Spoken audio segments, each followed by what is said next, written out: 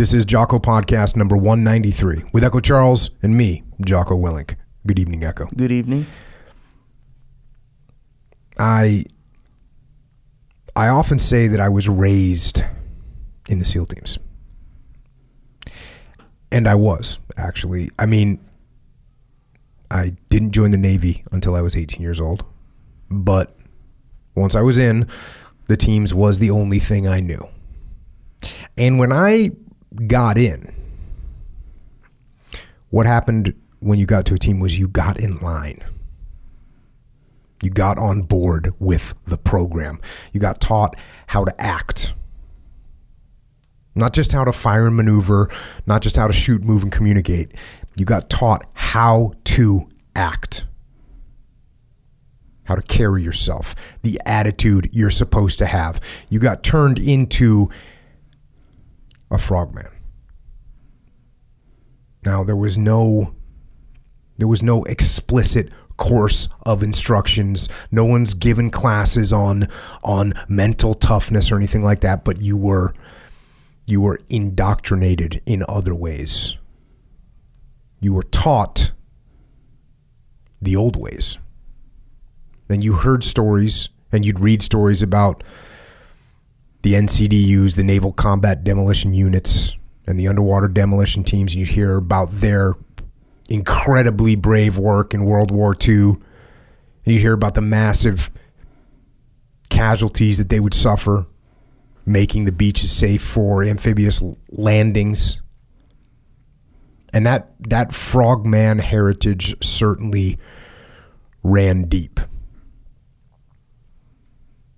But at its core, the lineage that we followed, that we emulated, and that we worshipped as young SEALs was the Vietnam SEALs. They were the standard, without question. And I was lucky because when I got to the teams, there were still some Vietnam SEALs around. Some of them were on active duty. They were at the teams. They were in training departments, or they were master chiefs or warrant officers, or some of them were senior officers. Matter of fact, the admiral in charge of the community when I got in was a Vietnam guy. But there weren't that many. And when they spoke, we listened. And when they taught us something, we took notes. And they taught us the things that we needed to know, the tactics, the techniques, the immediate action drills, the standard operating procedures.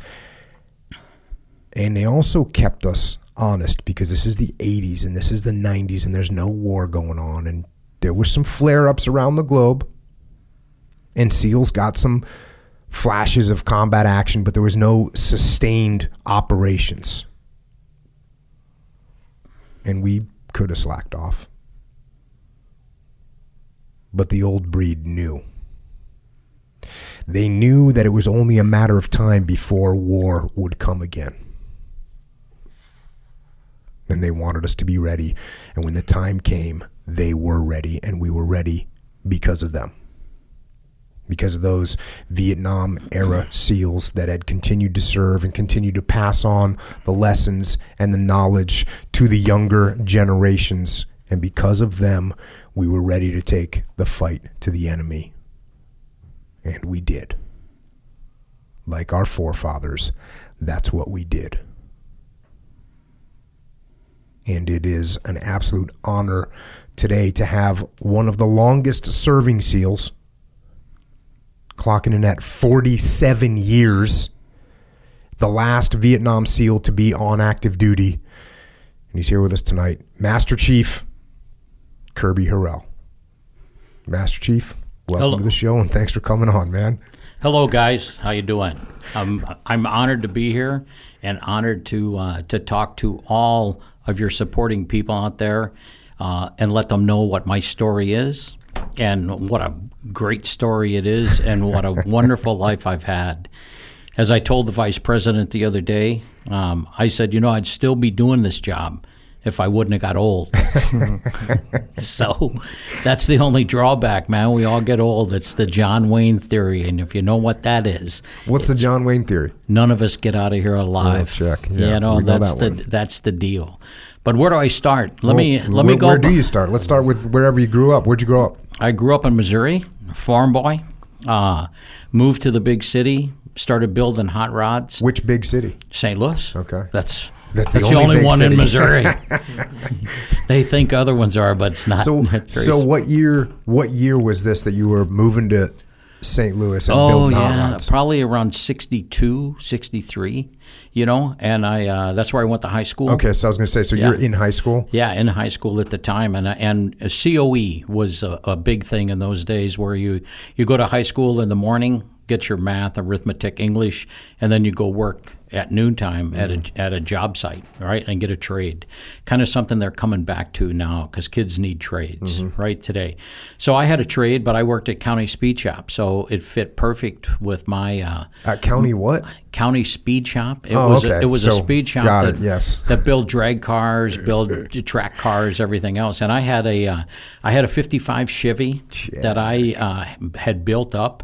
Had run liquor from dry counties to wet counties when I was living in Arkansas. It paid the bills, so that was good. And so when I got back to Missouri, I started building bigger and faster motors. And I would take the car down and race for money down on the river flats, right? Well, I got caught one too many times, and the judge said, "Young man, I have some options for you." Well, I'd just finished reading the book Frogman, and I said, "You know what, Your Honor, I think that going to the Navy thing is going to be a good deal." So he said, "Here's my number. If your recruiter doesn't call me tomorrow, I'm putting a bench warrant out for you." Dang. So I went to sign up for the Navy the next morning, was on an airplane that evening, headed for San Diego, and the change of my life, right? This is what kids think it's going to be like nowadays, and it's not like that anymore. No, it's not like that. Matter of fact, if you get in trouble, you're not getting in the Navy, and you damn sure aren't getting in the SEAL teams. If you have any kind of record, they don't want you. Absolutely. The other thing that happens is guys think, "Oh, well, I'm just going to join, and then I'll be gone the next day." It's like, no, you're going to have 6 months, 8 months of waiting around before you go. Completely different world. Yeah. And you got to remember the Vietnam War was So was how old whaling. are you? I was 18 when that happened. And how close attention were you paying to Vietnam at the time? Not really a lot. I was paying more attention to hot rods and building fast cars, and then when this thing came up and I had to kind of shift gears, realize that I was in the Navy now. This is 1967. 67. So Vietnam's full. I mean, Vietnam's on right now. It's on. It's going. So I got out here, went to boot camp at NTC here in San Diego, and in those days you had to go do a ship tour or a Westpac tour before you could come to the teams. Oh, it wasn't coming right out of boot camp and going to buds, right? So I had to do a Westpac, and my job on the Westpac was a fireman because I happened to be the shortest guy and could crawl inside the boilers. And I went, wow, what a good deal this is. What'd you weigh back then? Oh, probably about 130. Sure. Yeah, 130. I'm strong as bull, right? I could do 30 pull-ups and not even bat an eye, and I'll tell you how that worked out for me when I was in training. So then so I was on the ship, and the cool part about it is I didn't stay in the fire room a long time because the people that were taking care of the captain's gig didn't know how to set the rack on a slant 6 Detroit diesel. Check. I knew how to set that. So they got me out of the fire room to come up and be the captain's gig. So engineer. So that was a good deal. So are you an E1, E2? E2 at the time. Check. Yeah. Big, man. Big rate. Big rate. So it's very cool. I got the job. The boat was running great. The first day, the job, right, and I was on the USS Piedmont. You had to run out on the big booms that swing out from the ship, so they tie up all the captain's gigs and all of the officers' motorboats and stuff like that. Well, the first day, I just had taken my white tennis shoes out of the washer. They were still pretty slippery. I'm running out on the boom, slip, do a backflip from about 30 feet in the air into the water, swim over, jump on the captain's gig, and standing where the engineer stands all the time. And Captain Davies, who was also a shark captain, he starts applauding off the quarterdeck, and he goes, "Jesus, that was the best, man." So, needless to say, him and I became great friends, and that lasted for 6 months. And then when I got back, I did my my BUDS training qualifications over in the PI. Did those over in the PI. When I got back to San Diego, I was expecting to go right to class, right? Not the case, because my lieutenant had hidden the chit that I'd pushed through. And fortunately, I knew the captain, so Captain Davies kind of made that all right, but I still ran from 32nd Street over to BUDS training many times trying to get all that started out. It was just good training. Mm-hmm. But then I got over to the training, and Captain Adi, who was over there, goes, "Man, you just made it just in time to start Class 49." Right? Well, all the pre-training that we have nowadays that kind of prepare you for all that stuff, wasn't there. So like 3 days in the training, my legs are like ready to fall off, and so was everybody else's, right? Class 49 started. So what, you checked in on what day? Like how was it? How long was it before you actually classed up and went? Like I started on. I got there on a Thursday. We started training on a Monday. Okay, so that was the pre-training I got. Get your ass ready. So, yeah, that was the whole thing, man. So it was very cool. Very cool. All of them. And all this stemmed from the fact that you had read the book, The Frogman. Oh, absolutely. And you said, "That's what I'm going to do." Yeah. That's exactly. Were you a water guy? Did you? Not really. In the lakes or anything? Not really. The first time I was in the ocean was here in San Diego, and I had a couple of surfers. Guys that were in the class, because I was trying to jump over the waves, because the only swimming I'd ever done is rivers and lakes, right? Mm-hmm. And was okay with that. But I hadn't dealt with surf before. And the surfers in the class go, "No, Kirby, you got to dive underneath the waves." And I went, "Oh, shit, okay, got it." So underneath the waves I went, and it was great, man. I think once I got my fins, I felt like, I was a water baby then, because I could fly with the fins. I never go near the ocean without my fins anymore anyway. So it was very cool. So we got started. I mean, there was 25 of us that started Class 49, and my nemesis was Oliveira, and this came out at my retirement, right? Oliveira was this big hook-nosed Indian guy that ran like 100 miles. And he was strong as an ox and ugly as an ape. Was he an instructor, or was he another student? Total instructor. Got it. Total instructor. Him and Mother Moy. Mother Moy was also an instructor. Our Class 49 was Mother Moy's first class, right? Ooh. So we're all standing out in front, of the building over on the old amphib base, and we're all lined up there. Well, Oliveira comes out and starts looking up and down the line, and he goes, "Hey, you're too short to be here." And I went, "I'll be here when you're gone." Dang. Oh, that hurt. I ate half the mud on the bottom of San Diego Bay, man. It was wild. But Oliveira and I, we grew a relationship while I was going through training. So being the shortest guy that ever went through BUDS training, right, I felt all How tall are you? 5'4". Some days. Other days I'm 5'3". Now that I'm getting older, I'm probably going to push 5'2" pretty soon. But some more stories about that. But so Oliveira walks in the back of the main office and tells Mother Moy, "Hey, Mother Moy, I think you got a troll in this class." and Mother Moy goes, "No, you're shitting me." He goes, "Well, go out there and look." And there I was, man. It was wild. That started the whole cascade of situations, right? But you talked shit to an instructor. That's yeah. I just want to advise people.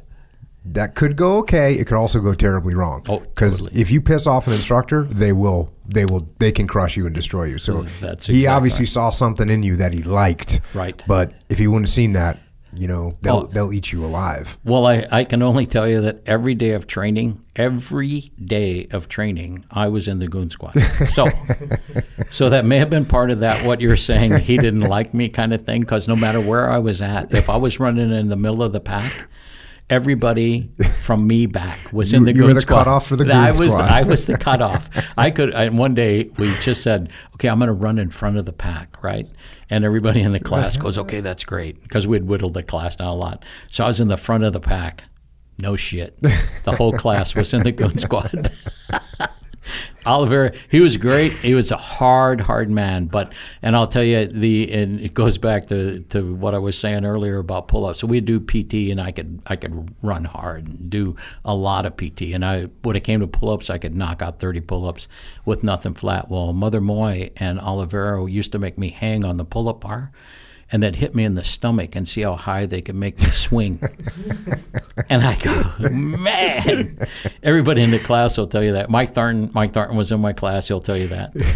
So some of the other tidbits about going through training. Mike Thornton, because the dirty name is built for big guys, tall guys. Because I'm short, I got a big chest. The top log on the dirty name, I couldn't get over sometimes. I just couldn't do it. Well, Mike Thornton would come up there and throw me over the top log, and the instructors would get pissed off and go, "Thornton, you stop doing that." Where would he stand when he do that? Would he stand on the log? He'd stand on the lower log and throw me over the top log. It was great. It was great. And the days I couldn't do it, the instructors made me go through the Weaver twice. But all the rest of it, no problem with any of the rest of the obstacles. But that was part of it. And the personality, I think my personality kept me going, because it was a good thing. And the instructors, even though I was pissing them off, they enjoyed having me there, because when it came to being, making sand cookies and volcanoes and stuff, well, if they got too close, they became part of the sugar cookie and the volcano. And they're going, Horrell, we hate you. So it was very cool. Oliver bought me a steak after graduation, so that must have meant something, right? Dang. And Mother Moy, today, one of my best friends. He comes to every event. He was at my retirement. When I retired from the Navy, I had like 5 speakers that all came up and shared their comments about Kirby as he went through training, and Mother Moy was one of them. So it was classic. 1,500 people at my retirement. Yeah, huge. But anyway, after we got through Buds, then we went to SBI. How many guys made it through? In our class, there were 22. So you started with 220 and you ended with 22. Yeah, probably 10%. But I got rolled back into class 50. Same kind of thing. That's where. What did you get rolled for? Because there was a Chief Rose, who was one of our instructors, good guy, but he had come up with this little thing called the Little Olympics, where you had to do all these different exercises, like swim. You had to swim 500 yards in your clothes. You had to do push-ups, set-ups, pull-ups, and run a half mile or a mile and a half in your clothes. And you had to do that all in 1,000 seconds, right? So I missed it by like 12 seconds. And he goes, "Sorry, we're going to have to roll you back." Dang. And I went, "Oh, crap." Well, I wasn't the only one. There were like 5 guys in the class that got rolled back. How far along were you in training? We went through second phase. We had to go through second phase, dive phase again, and then go into third phase. But, third phase to me was, that was like a vacation, because of land warfare, because I'm a great shot. I'm good on the land, because I was a hunter, and, I was a country boy, so I knew about all that stuff. And Mike Martin was in your Buds class as well? Yeah, class 50. And rolled back in. So you rolled into his class? Yeah. And then, From Mike Thornton to Mike Martin? Yeah. Oh, yeah, that's good. I never thought about that before, from one Mike to the other. And Mike and I were swim buddies. I mean, we did all the dives together, everything else. He was a hoot when it came to doing ocean dives, because he'd always get above me, and I couldn't, when you're diving, you're looking for your swim buddy to the sides, right? Not above you. And Mike would screw with me all the time and hide up there in the kelp, and I go, "I just lost my swim buddy. Where the hell is he?" Right? Well, that was when we were out in Point Loma. Were you guys diving the Emerson rig? Oh, absolutely. You mean, the one that bubbled away everything? Yeah, well, I don't know. The worst rig I've only heard they called it Green Death. Yes. That's because it was not a good rig. Well, because all of the bags that they had on it were built to keep, the air but because of your rubbing on things and operating and everything else, that always get a wear pattern in them. So you're always off-gassing in those bags. So you always had to charge them. And if you didn't make sure your bags were charged, that's why they called it the Green Death. So, yeah, we dove those a lot.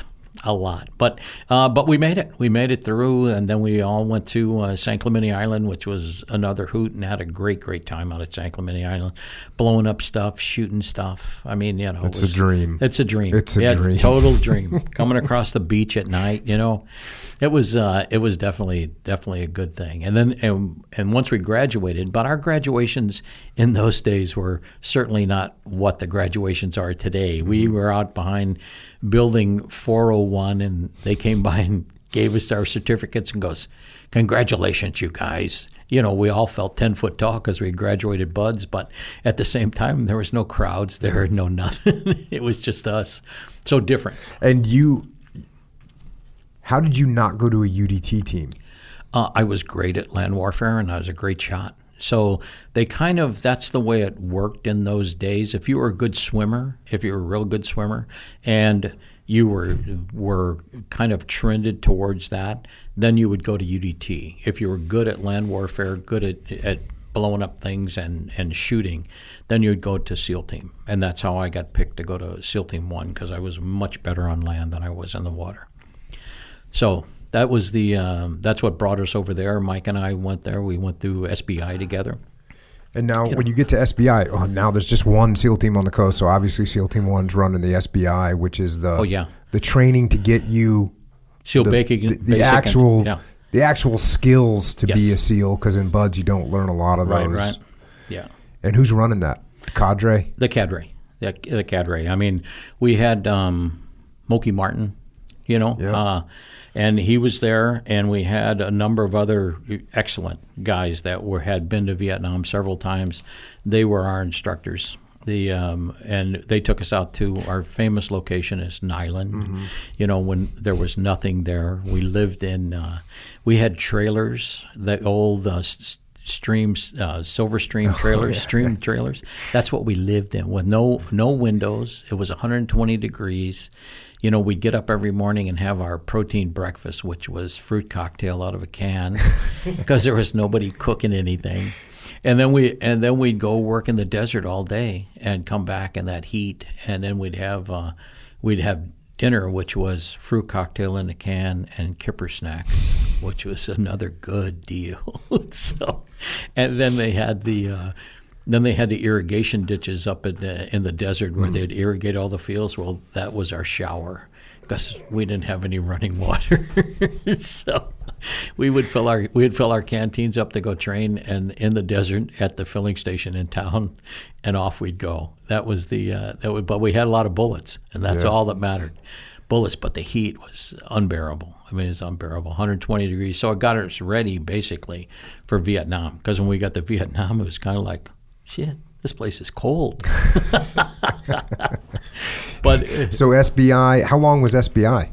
SBI was like 6 weeks. Okay. 6 weeks, and that got us up to speed. And then they got us into our platoons, and then. And so what year was this now? This was 1969. 1969. Yeah. And what platoon did you go into at SEAL Team 1? At Foxtrot Platoon.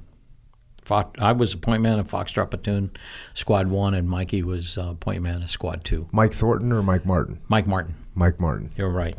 Mike Thornton had already been over with another platoon. Because he was in Class 49. Class 49. Yeah, and since we were kind of 6 weeks behind those guys, that's why we rolled. But we didn't have the time lag they have today about going to war. When you finish SBI, you were going right now. So I remember the day when they go, okay, you guys are deploying. And we went over to North Island Air Station. Did you do any kind of workup as a platoon? Couple weeks, couple weeks. So you finish SBI. Yeah. And then it's into a platoon. You spend a few weeks in the platoon. And then off. Off you're going. And I guess there wasn't really, because there's so many less SEALs, there was only, on the West Coast, there was 100 80. SEALs? 80 SEALs. Yeah. Okay, so everybody's kind of uniformed anyways, because you're all learning from the exact same cadre. That's right. And that's why when I came back from Vietnam. That's why they put me right into training cell, because we had new guys that had to be trained up, and there was no time lag to get that going, right? So that's what they were doing. The guys that were really good in the field, they would take them and put them right in the training department and get the guys that are ready to go into it, and off they go. So how long was it? So how long were you in your platoon? You were in Foxtrot platoon for like a couple months, and then they said, all right, you're going on deployment? Probably 9. We were in there 3 months prior to deployment, and then we'd deploy. We'd be over there 6 months and come back, and then they break the platoon apart, and off it goes. Was there any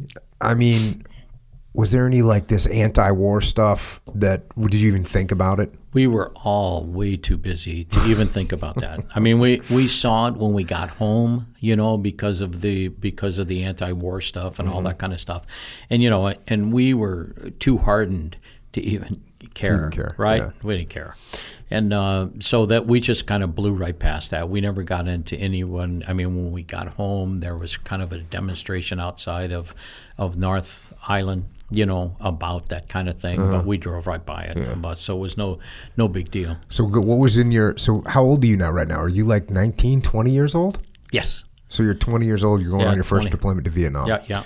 I turned 21 over there. What was your thoughts flying over to Vietnam? Well, we had like a C-17, which was like a World War II plane that we were flying in, and it seemed like we flew forever. And and then the cool thing about it is when you left North Island, they give you a box lunch. Then when you landed in Hawaii, they give you a box lunch. Well, the box lunch was like an egg, an orange. You had a peanut butter and jelly sandwich, and then a meat and cheese sandwich, and some milk. So that was your box lunch, and off you went, man. We went in high style, Then we landed at Tan Son Nhut Airport. We landed there, and we hung out there for a while, and then even before we had to fly from Tan Son Nhut down to Ben Tui, because the Special Operations Office or SEAL Team office was at Ben Tui, so we flew into there. I flew into there because I was like the part of the pre-party to go to Seafloat and start setting up for the new platoon and run the first ops and stuff with the old platoon and stuff like that. So that was we flew from there. The rest of the guys stayed in the Victoria Hotel, in Saigon at the time, and we took off and flew down to Ben Tui, got ready to catch a bird and go on down to Seafloat. And were you pretty much just completely amped to go and get some? Oh, absolutely. We all are. Yeah. I mean, hey, but that's who we are, right? Yeah, we wanted to get with it. We wanted to get with the program and get there as soon as possible. We did our break-in op. What about older guys that were on there? Who in your platoon had been on like 3, 4, 5 deployments already? Well, the chief that we had, Chief Jones, had been on it. He'd been on a couple of deployments. My radioman, Lee Pittman, who had been there. We had another guy, Al Yutz, who was our rear security guy. And they're all good guys, and what was their attitude like going back? Let's Same rock. Thing. Let's rock. Get it. Yeah, let's rock. So legit. Lee Pittman was the best. He was the best radioman you could ever want, right? He was in there calling them and just, hey, get over here, But they were all, I think probably the biggest guy, the gun shy one, was the chief. He just had seen a lot of war. And I don't think that he knew he had to be there because he was the chief, right? Mm-hmm. But some of the shit that we got into, he just, it was time for him to go home, right? And so we did. We sent him home because when the shit we got into, man, I mean, one night when we got ambushed on the Dam Doi, and Mike probably told you this, but we were going in, and I was going in on a sampan. We had like 4 sampans on the bow of the SEAL light support craft. And I was asleep in the sampan, right? We hit this canal called the Dam Doi. Something woke me up. I think it's a guy upstairs. The Lord was going, Kirby, it's time for you to wake up. So I woke up and I go, holy shit. And I start to jump in the boat, and a B-40 rocket blows the bow of the boat off. I roll and come up right behind, I'm holding on to the 50 caliber machine gun. We're right in the middle of the kill zone of an ambush. Everything we learned, right? If you're in a kill zone, blast your way out of it. So that 50 swung around and it just started blasting. And I had a couple of guys on the floor, which the chief was one of them, and they were linking that 50 cal ammo, and that 50 cal was going for everything it was worth, man. People on the banks, guys were shooting flares, and every time I saw a guy, that 50 caliber took them out. So it was like we were doing damage. But by then, the first boat that Mike was on, Miss Mike Martin, they had called in the Sea Wolves. So the Sea Wolves were scrambling. Here these guys come flying over, miniguns blaring. The door gunners have got their white BVDs on and flak jackets. They never even took time to get dressed. And they're blowing the shit out of this place over there, right? So by the time we got all that settled, I had bullet holes through my clothes that had burned my skin, but no through and through. Everybody, the boat we had to scrap the boat because it had so many bullet holes in it. It was unbelievable. Mike's boat, the medium support, had to tow us a line, and then we had to make a circle and come back out of the dam door. Hell of a firefight. Went on for a long, long time.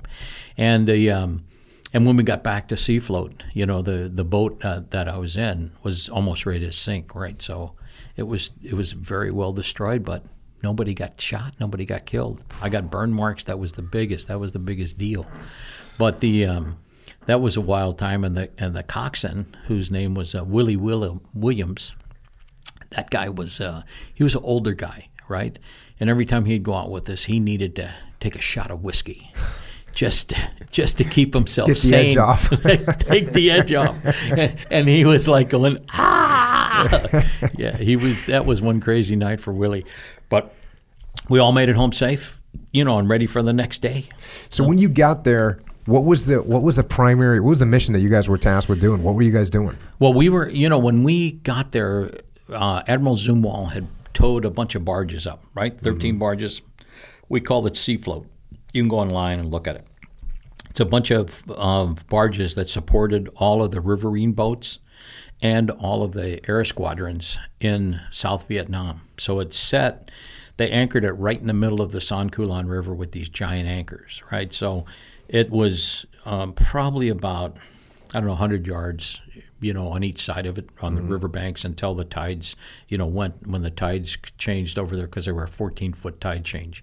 Then you'd have mud banks and stuff like that. So it worked out perfectly. The problem with it, and that's where we were all stationed, the problem with it was that the zappers would use the current and tie explosives on a line, let the explosives float down with the current and hook around your anchor chain, and then these explosives would come into the side of Sea Float and try to blow you up. So all of the guards that were posted 24/7 at the thing would have to watch out for that and shoot it out. So in the middle of the night when you're trying to get sleep and all of a sudden this big charge blows up and you go, oh, cool. Well, that one didn't get us.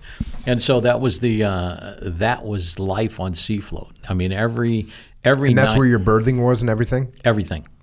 Yeah, berthing, showers, food, everything. That's where our offices were at and all that kind of stuff. So it was an experiment to do that. Very was that successful. Your whole deployment on that thing? Yes. Well, except when I was working Phoenix program. If I was working Phoenix program, then I would go to different locations, right? But we usually would launch off of there, and some of the Phoenix stuff we would do were two-man sampan ops, where myself, Leon Roush, rest his soul, him and I would get in a sampan and take a KCS scout with us, and we would paddle 10 clicks into bad guy country and snatch this guy out of his hooch and bring him back because was a bad guy. Like a high-level VC? Yeah, high-level VC. Where would that intel come from? From the Kit Carson Scouts, from Navy intelligence, from a lot of different areas, and we would bring it all in because we sent a lot. We did a lot of our own intelligence gathering in the southern region down there. Explain the Phoenix program for people that don't know what it is. Well, the Phoenix program was designed by the agency and probably several other people, and what it was to root out the bad guys in villages that were working kind of like double agents, that were working for the South Vietnamese government, also working for the Viet Cong. So what we relied on, what the Phoenix program relied on, was intel from the locals that this guy was a double agent. And then when we got that, then we would send teams in to snatch the guy and bring them out and do further interrogation on them by not only us but by other groups, And that worked. It worked well until the bad guys started fingering good guys, and now the intelligence was all mixed up. So, in the beginning of it, it worked fantastic because we got a lot of bad guys, basically out of the jungle. But then the bad guys... It was like psychological operations, too, because these guys who thought that they were safe and thought they could get away with it, all of a sudden they disappear in the middle of the night. Absolutely. And put the fear of God into them. That's right. That's what the men in the green faces did, was make them disappear. And you were running 2-man operations. Oh, yeah. Getting in a sampan, and you were paddling. How far would you guys paddle? I think the deepest we ever went was probably 10 clicks from a safe zone. What would you carry for radio? Where would you carry your radio? We carry regular radio, Prick 25. Prick 25. Yeah. And I carried a... But you're dressed like a Vietnamese guy. Oh, absolutely. Black pajamas, But it's nighttime, so they can't see that you're a white boy from Missouri. That's right. That's exactly right. That's exactly right. Probably the hairiest op. I tell everybody about this op because Leon and I went on this op and we captured this high-level VC and we're paddling back out. So hold on. If it's a good one, let's talk about it. So this is Phoenix program operation? Phoenix program operation. And you get intel on a bad guy. Right. They tell you, okay, now how detailed was the intelligence that you would get? Would they say, okay, here's the village? Would you get overhead imagery of that village? No, not in those days.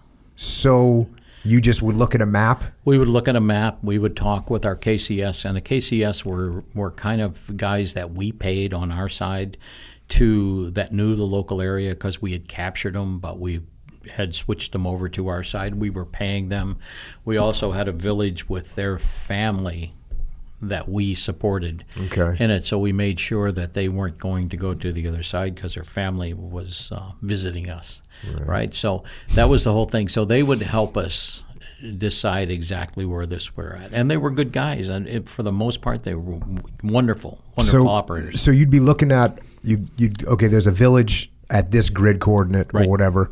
You'd look at it. You'd do a map study looking at the river, and you think, okay, when this river turns to whatever 280 degrees, then we have to go another 200 meters, and the village will be on the left side of the bank. Absolutely, and then work the tides, because remember the tides are 14 feet, so you got to move with the tides. There's nothing moving against the tide. You can move at ebb, but you got to move with the flow. Would you try and time it so you were going in with the tide and coming out with the tide? Oh yeah, that was key. Yeah, and if you didn't do that, you're kind of screwed. Yes. Well, you were very slow, one way or the other. And then you're going into a little, like, this is just your stereotypical Vietnamese village. Oh, absolutely. With a bunch of little hooches set up. Yep. And you would know, hey, third hooch from the water on the right-hand side. It's got a freaking... That's exactly right. That's how we would target it. And then, okay, so you go up, you paddle, you're tracking. Are you using any night vision at all? No. Remember, are you trying to do it with moon, with half moon, with starlight? Did you want it completely dark? What did you want? What was ideal? All the half moon would have been ideal. And that's what we would have. But you don't always get that. So that was the whole thing. So that was a roll of the dice sometimes, depending on what the moon coverage was at, and tides, what was going. So you always had to work those two, especially with a two-man team. Two-man team, you don't have a whole lot there. I mean, you got everybody on standby. What are you carrying for a weapon? Stoner, man. Come on. I didn't go anywhere without Betsy. She was with me all the time. She was a great equalizer. How many rounds would you carry? 1,000. And what, like 2 canteens of water and a K-bar and you're good? Maybe some grenades? Maybe 1 canteen of water, a K-bar, a medical kit, and 4 grenades. And I was good. That was my black pajama outfit. Yeah. And so a body armor was a T-shirt with a bullseye painted on it. And you're in black pajamas, and so you paddle up, and then do you just beach the boat? Yeah, coast right in. Coast right in. It's quiet. Is there any other activity on the water at night? And if there is, isn't it other VC activity? Oh, absolutely, absolutely. I'll tell you a story about coming out of one of the villages where there were, I mean, they're moving the same way you're moving. They're moving with tides and everything else. If they're moving at night, are they VC? Yes. Okay. Yep. Only people out there that were friendly were us, and the philosophy goes, everything on this op, everybody that's on this op's coming home safe. Everything else is not, right? So that's what it was. So we slid into a village one night. So we slide in, we take the people we want, knock them out, throw them in the bottom of the boat. What'd you do to knock them out? Hit them with the hammer, hit them with the whatever. Just standard operating procedure. Carry the slapper, The slapper always works, man. Slapper on the jaw, you'll knock a guy out. Did you carry right any now. suppressed weapons? I did. 22s. That's all we had in those days. We didn't have any The little 9mm. hush puppies? Yeah. And we did those mostly for dogs that were and geese that were, that were put out there to act as... Shooting headshot on a geese? That's impressive. Well, yeah, it is, but you usually shot them in the fat body. With the 22 long, they go, what was that? But the stoner, one night we're coming out. We met some VC going in. We were just kind of laying up, waiting for the tide to change. And we were laying in the weeds, right? And a VC sampan came by. And I put my stoner up, had my stoner pointed at him, following on the sampans. And he reaches out to knock all the weeds away and touches the cold steel. Well, his eyes were very big at that moment, but they weren't big for very long. So we eliminated those boys and kept on moving. Yeah. So once you get in a contact like that, now everybody knows you're there. Everything gets scrambled, everything. Okay, so now you're scrambling the sea wolves. Absolutely. And they'd come out at night to try and help you? Oh, yeah. We had a guy we had Dennis Rowley on here he was a Seawolf pilot. Oh, good. And he was just awesome. Oh, yeah. Awesome talking to him. Yeah. They didn't care about anything. Oh. They were going. If you guys called them, they were going 100%. They were going. Yeah, they were full on. And if you haven't seen their new video, you got to see it. We put out the word "Scramble the Seawolves." Yeah, Scramble the Seawolves. You got to do it. It's a great, great film, man. Talks about those guys, and you can't say enough about those guys. They're coming now to our Vietnam, parties, get-togethers that we have because they were so vital to our survival. They saved our ass way more than we can even count. Yeah, crazy. They were crazy. He told a story. They stayed on station so long. He goes, look, we're going to run out of fuel. That's well. Right. They run out of fuel. They land in the middle of a rice paddy. Yep. And they're using ammo cans to transport fuel from one. Total insanity. They were all garage mechanics. Those guys were unbelievable. I mean, I was a hot rod mechanic, so I understood the mechanism. But what they did to get those birds airborne in the beginning was phenomenal. I mean, they took pieces and parts and did it. And to see them do that, and then, as the war carried on, people at the Army actually started copying what they were doing. They're going, how come those guys do that and we can't do that, right? So now there's miniguns on way more aircraft than they ever had before, and that was because the Seawolves were the ones that started it. And they put their rocket pods on there. I mean, hey, man, it was all good. It was all good. So you whack this VC that touches the barrel of your weapon in the dark. Stoner. Yeah. You kill him. Now it's on. It's on. Because it's been completely silent the whole night. Whole night. And all of a sudden there's a burst of 5.56 rounds, and now everyone's awake. Yep. So now do you get on the radio? And you got to go, hey, we're in contact. The VC, our KCS is paddling like a wild man.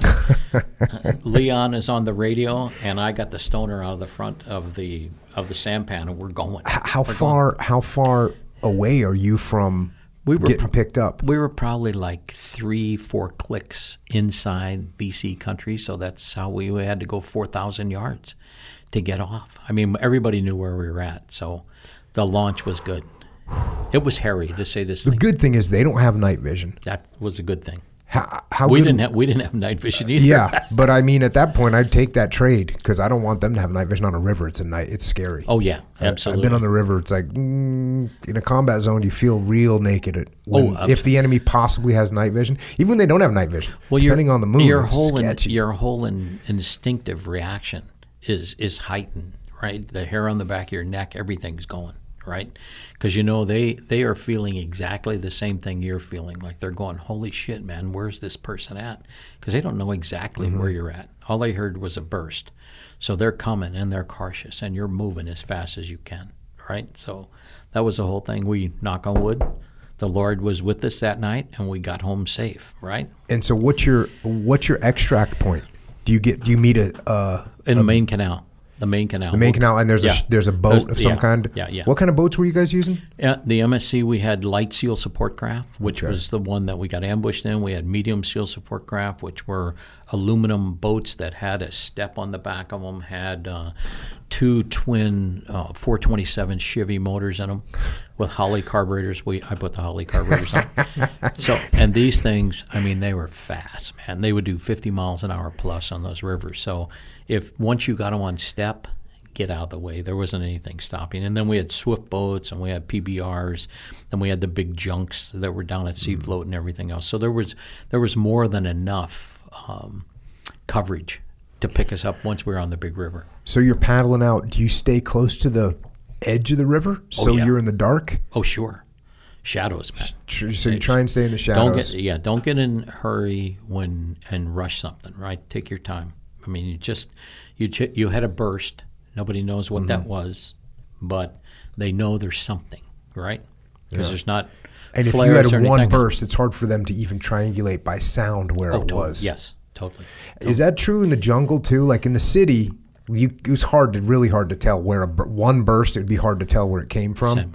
Same, because you have the same situation. That sound is bouncing off of everything. So, that's why they invented the when we were over in Bosnia. The Brits had the triangulation thing where when a mortar would go off, they could triangulate right where the noise was at, and then we could drop stuff right on that. That was an excellent thing. We didn't have that in Vietnam. We're kind of going, I think it's over there. Yeah, maybe over there, right? And as soon as you scramble out of the immediate area, but you get 200 meters away, and then it's like, okay, let's get quiet. Let's pull to the edge. Stay dark. Same thing as you do as an insertion, right?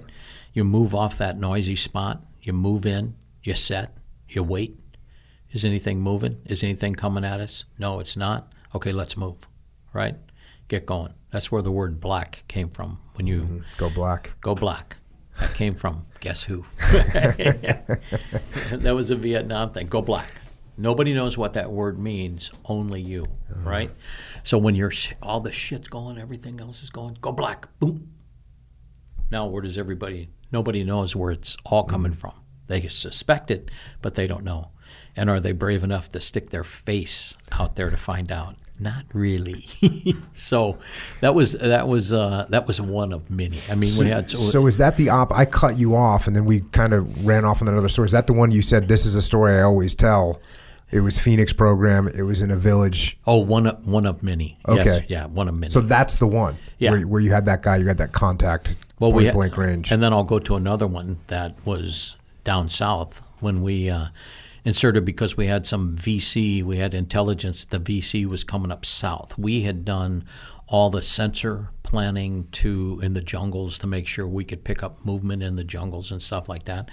And we got movement way down deep, but we had to go in and set. So Alpha Platoon of Foxtrot, we went down to set up on a river that we thought they were going to be coming across. So we moved in late in the evening. So you're setting up an ambush. We're setting up an ambush. And it's an ambush on a river. On a river, and right? This is straight up the same thing that you guys taught us when I got into the team. Did you put out claymores? The same thing.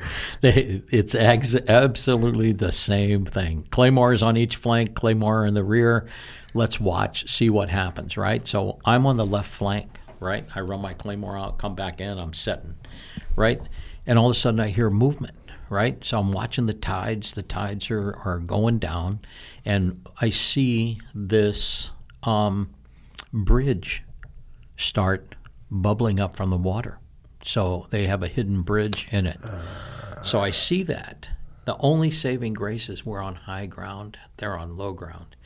I see all these guys. There's like 80 guys down there that are trying to come across that bridge to do a ambush on sea float on the San Culan River. So I let the first guy, right? I tell the O, get the black ponies and the sea wolves in the air. So he scrambles those guys, right? So this guy comes walking across, and it's a point element. What's the range from you? Probably, when I initiate, probably 5 feet. So he's got to walk up like this, up the bridge, right? Mm-hmm. Well, I'm right here. So the old stoner comes over, and I go, whoa, and we light him up, right? Grenades, boom, boom, boom, light them up. And overhead, OV-10s, right? And one of the pilots lives right here in town. We call him. We throw we had Tierra, which was kind of the early stages of Kimlite juice that we could throw in the water that marked our line. Okay. So we threw that in the water, marked our line, and the OV-10s come flying out of the sky. And they're coming from like 3,000 feet directly at the ground, letting loose the zoomy rockets going wham, wham, wham, wham. And they're getting kind of close. And I'm going, blow the claymores and get the hell out of here. So we're blowing the claymores, and we're getting the hell out of there, right? And these guys are just tearing it up across the river. And so we're taking off, and all of a sudden we hear this, ee, and I go, shit, what is that? Run! So we're taking off. Well, what it was our lieutenant had just pulled his life jacket just enough in the frenzy to where the CO2 cartridge was weeping. I'm going, get away from him! He's gonna blow! So we're hauling ass back up the canal. It was, what a night that was! Holy shit, man! And then we sent down a group of ARVNs the next morning to check it out, and there was like 80 dead bodies down there. So it was wild. So on op like that, how did you guys insert? We inserted on a boat up the river where the river turned. So up the river, how far away would you guys patrol? Probably a click. Okay, so pretty close. Yeah. And you patrolling, what are you wearing? Are you wearing blue jeans? I didn't wear blue jeans that night. I did wear blue jeans. But that night I didn't wear blue jeans. How about barefoot? Oh, no. Oh, no. Jim Bird is the only one that does barefoot. No, I wore my boots, and I'm glad I wore my boots.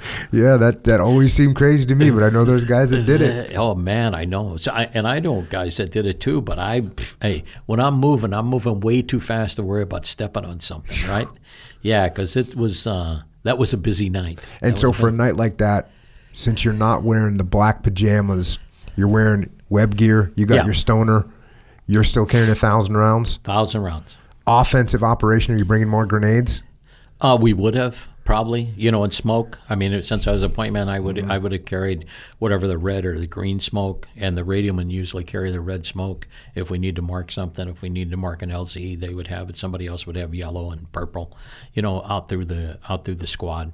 And then in the squad, how many 60s would you have in the squad? 2. 2 60s, and then would the rear security be carrying a stoner too? You bet. And nothing like far superiority. Yeah. Okay. So what about so there'd be 2 stoners and 2 60s? 2 stoners, 2 60s, and sometimes 3 stoners and 2 60s. The lieutenant would carry M16, right? AOIC would probably carry, and they would probably have M79. M79s are. Have a 203 underneath of it.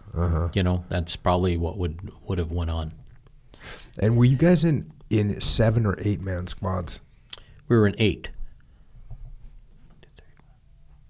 Yeah, 8 men squads. Right. So it was that was. How long would you guys plan for these missions for?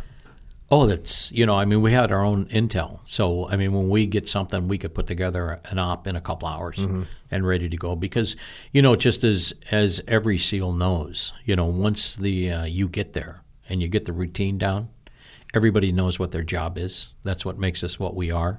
And so we can put together an op very, very quickly, And, just in Germany, when I was working in Germany, N+2 That's what it meant, man. N+2. When you get the call, you got 2 hours to get to the airport, get on that airplane, and get going. And that happened more than I want to. We can shift gears, but that was the Vietnam War, and then I came back. And so what? Just hold on, the Vietnam War. What was your op tempo like? Like, how often were you guys working? We ran probably in that 6-month period of time well over 100 ops. So, I mean, there were days when there would be 3 ops a day, other days where there's 2 ops, 1 op. Did you do any of those parakeet ops, flying in the daytime, like just pouncing on a village or something? Sure, we did that, and I'll tell you a good story about that. We did one of those because I was a point man. I was a guy that hung out the door and located the village, right, because we didn't have GPS in those days. So I was hanging out the door, and I'd find the village where the bad guys were at, and I'd tell the birds, set down. So we're flying down this canal. I mean, we're doing every maneuver. We're following each bend in that canal. I'm hanging out the door, and I go, that's the village right there. So he flares. We jump out, hit it. We're in a skirmish line. We start taking fire from the village. Not long or close behind us are the sea wolves. So we get in the skirmish line. We start moving on this village, right? And taking all the bad guys down this village, and we call in the sea wolves. Well, the sea wolves come in probably 10 feet over our head with the miniguns and just start raking the village, right? Needless to say, we looked like wild men running at the village, and that was because all the hot brass coming out of the miniguns were going down the back of our necks, and we were going, help us! So I was going to kill anybody that was in front of me. I didn't care who it was. We all got back to sea float, and all of us had like Burns. 20 burn marks on our back where the hot brass had fallen out of that minigun. I went, that's probably the last time I'm going to do that. But it wasn't. But it worked out. That worked out fantastic, and that was like the same what you're calling parakeet op. Absolutely, yeah.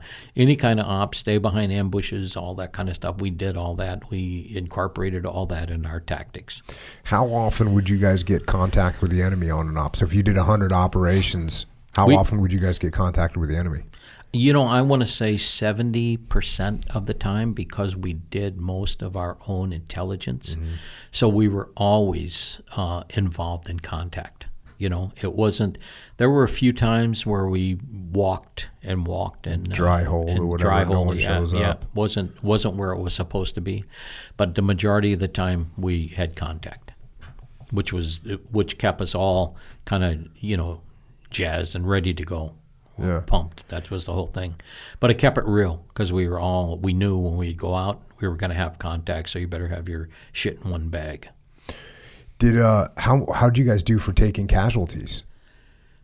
Well, everybody in Foxtrot platoon except for one of our officers, who I have to laugh because Mike Martin pointed out a booby trap to him, and he turned around to tell somebody about the booby trap and walked into the booby trap, and it put some BBs in his butt. So he was a casualty. So we had to fly him back to sea float and get the holes in his ass patched up. But other than that, everybody, I think, we all got hit, but nobody got hit so badly that they had to be medevaced off. Now, our group, when we were there, is when we had the biggest loss of life in Vietnam, when the helo went down, that we lost 5 guys. We got off of that bird, and that operation was an operation that we had just come off of, because we went after a Russian advisor to the Viet Cong. We had him in a village. He was able to run out of that village and run into the forest, that was at the end of a rice paddy, so we decided to go after that. But going after that, we got met with like 500 VC because they had a whole company size element down there. So we kind of got it handed to us in a bit, but nobody lost their lives. We were able to break contact, get on our birds and get home. But the bird took some hits, right? So when it landed at Seafloat, we told them, shut it down, let's take a look at it. The Army pilot said, no, all my gauges are good, it's good and everything else. Well, our 5 guys, Jack Donnelly and Toby Thomas and Sparks and Ritter and Gore, got on the bird to go up to Bentooe. And like 1,000 yards out from Bentooe, the bird spun its rotors and inverted. And the guys, all of them were skydivers, so they all left the bird, and tracking across the sky. But what happened is from what I know, is they hit the rice paddies and stuck in the mud and drowned in the rice paddies. They couldn't get themselves loose from the mud. So that was a crime. We all cried about that. They were all great team guys. That was a bad day in our lives. What'd they do with that platoon? Just backfilled it, and then we all kept working. Because when we got to Seafloat, there was 1 platoon. Foxtrot was there. When we left, because there was so much action, we had 4 platoons at there trying to cover down on everything that was going on, right? So it was a very active place.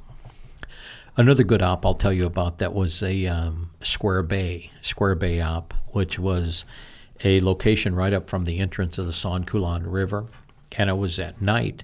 The VC would run supply trains down across Square Bay in sampans and deliver it to the VC, which were down south of us, that we were always hitting. So we found this out, so we decided to set up an op on Square Bay. So I built a twin 60 mount for the Boston Whaler, which we had silent running, 25s on, and we took that up to Square Bay and we parked it in a little cove up there and just waited. That night we had night vision, our great big night vision glass, and we're watching these sampans as they're coming across Square Bay, and there was like 25 of them. And we said, wow, this is the Wild Wild West. So we got on the boats. The boat driver was there, got on the 60s, and we hit it. And we hit it because the Square Bay, very shallow, probably 10 foot of water. Mm-hmm. And we come across there blazing them 60s, and all those guys in that whole sampan sticking out like dog's balls. So we just let them have it. With one Boston Whaler. One Boston with Whaler. 60s. Twin 60s mounted on it. Well, yeah. And there's how many sampans? I think there was like 40. Right? So, we had other team guys in the boats with stoners and stuff, right? Yeah. So we hit these guys, devastate them, and now we got 40 sampans full of fish, rice, guns, everything that the bad guys need down south. We waited for daylight, which was probably about 45 minutes, so we just let them set there, right, waiting for any guys that kind of pool blood that wanted to get up and shoot again. So we just set. Then we approached once it started breaking daylight, right? So the only person that was alive was this old woman that was chewing beech nut, had like 3 teeth going. So we made her drive.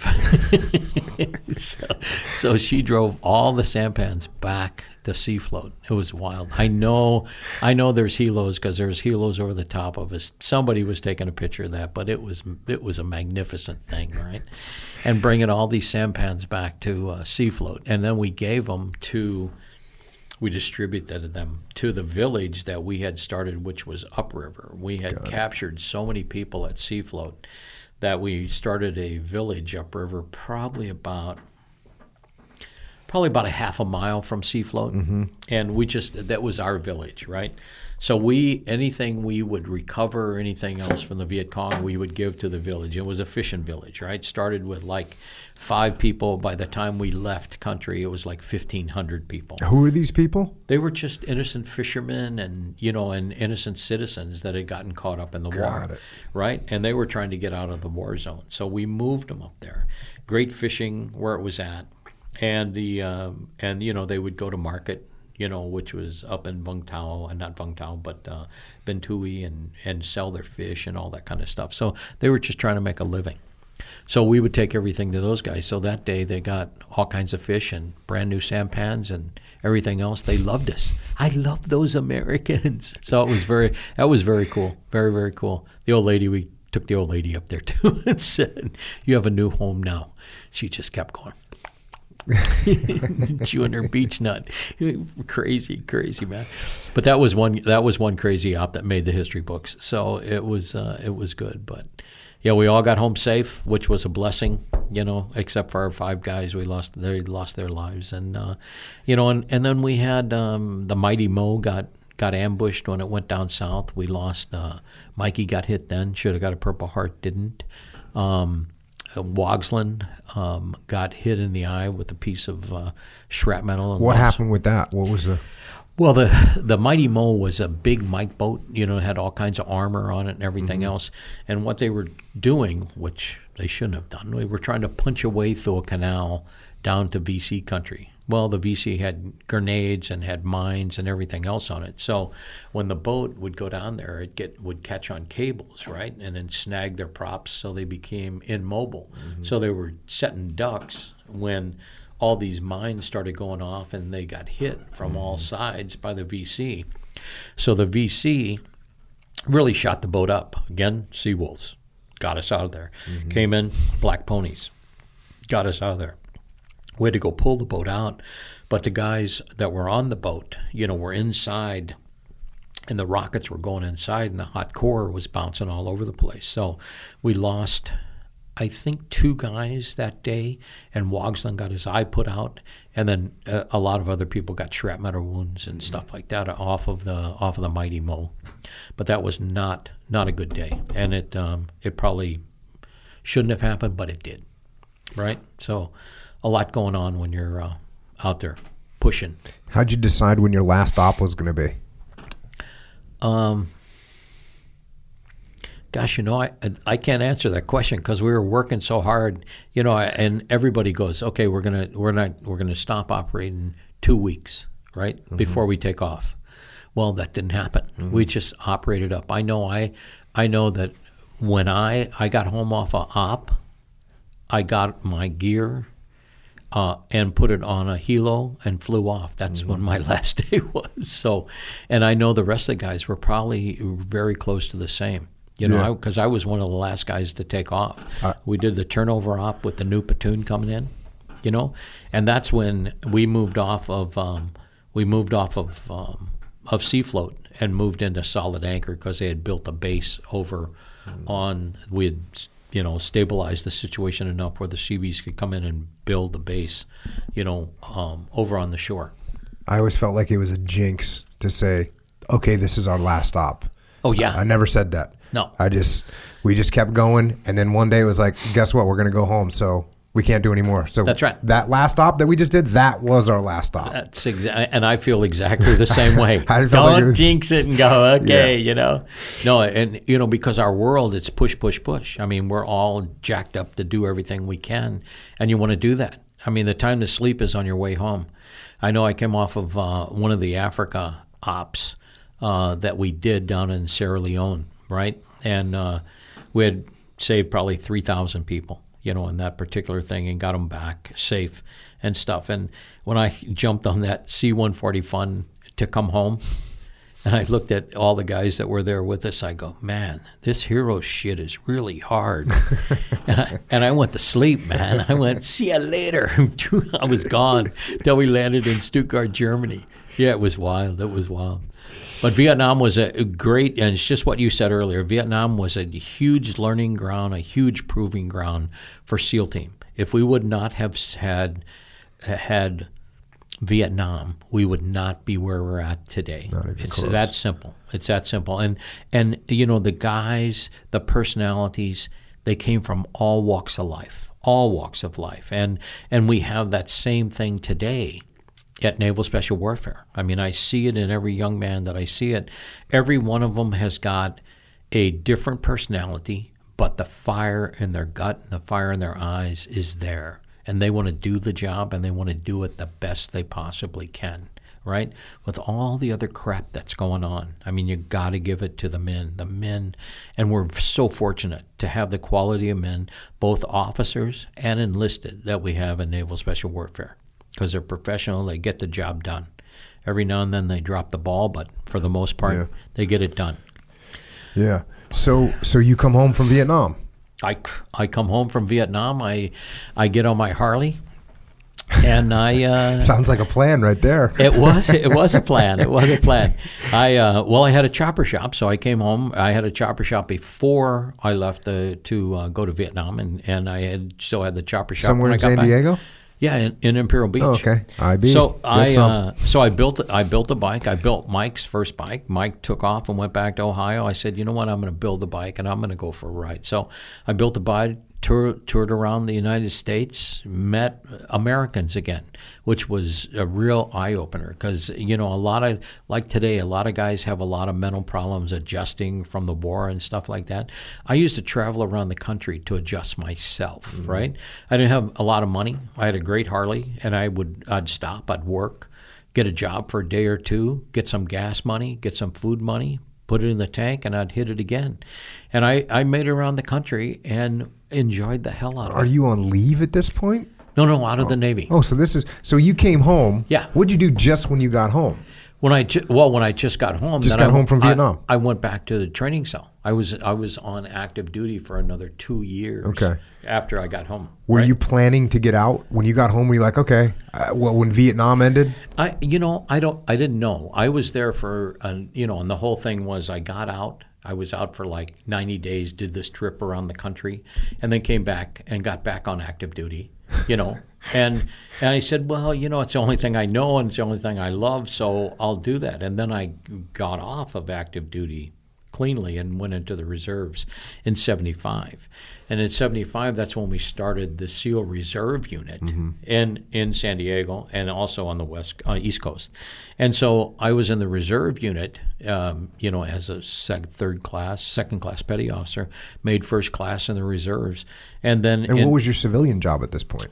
I had a couple civilian jobs. I had a boiler shop that worked and did Navy repair ships over at 32nd Street, Long Beach, and then I'd go up to Swan Island and do stuff up there because I repaired boilers because it was easy mechanical stuff, machinery stuff. And so I did that, had a company of probably about 15 guys. We did that for a while. Then I got another company that did it, and that grew to about 90 people.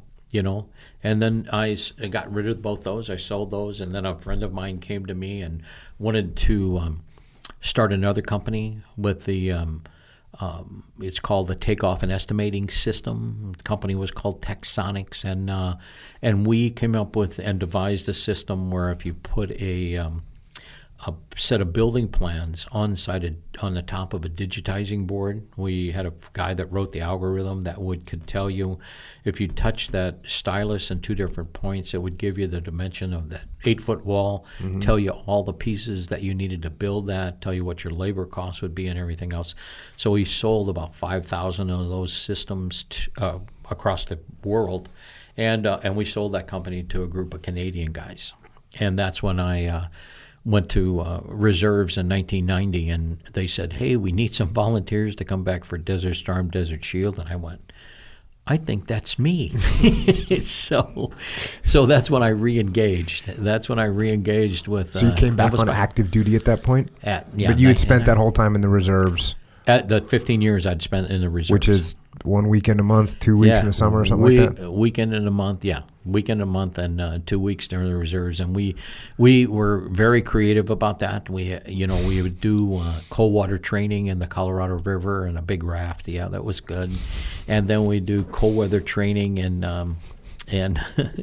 Mammoth or something? At Mammoth, yes. Trying to get down the hill as fast as you possibly could. Yes, it was hell, but somebody had to do it. So, but we always got to shoot and we got to blow up things, keep our quals up. We got the jump, which was better in the reserves than it was on active duty because you always had assets. So that was very cool. So for those 15 years, that's pretty much what I did. And then 1990.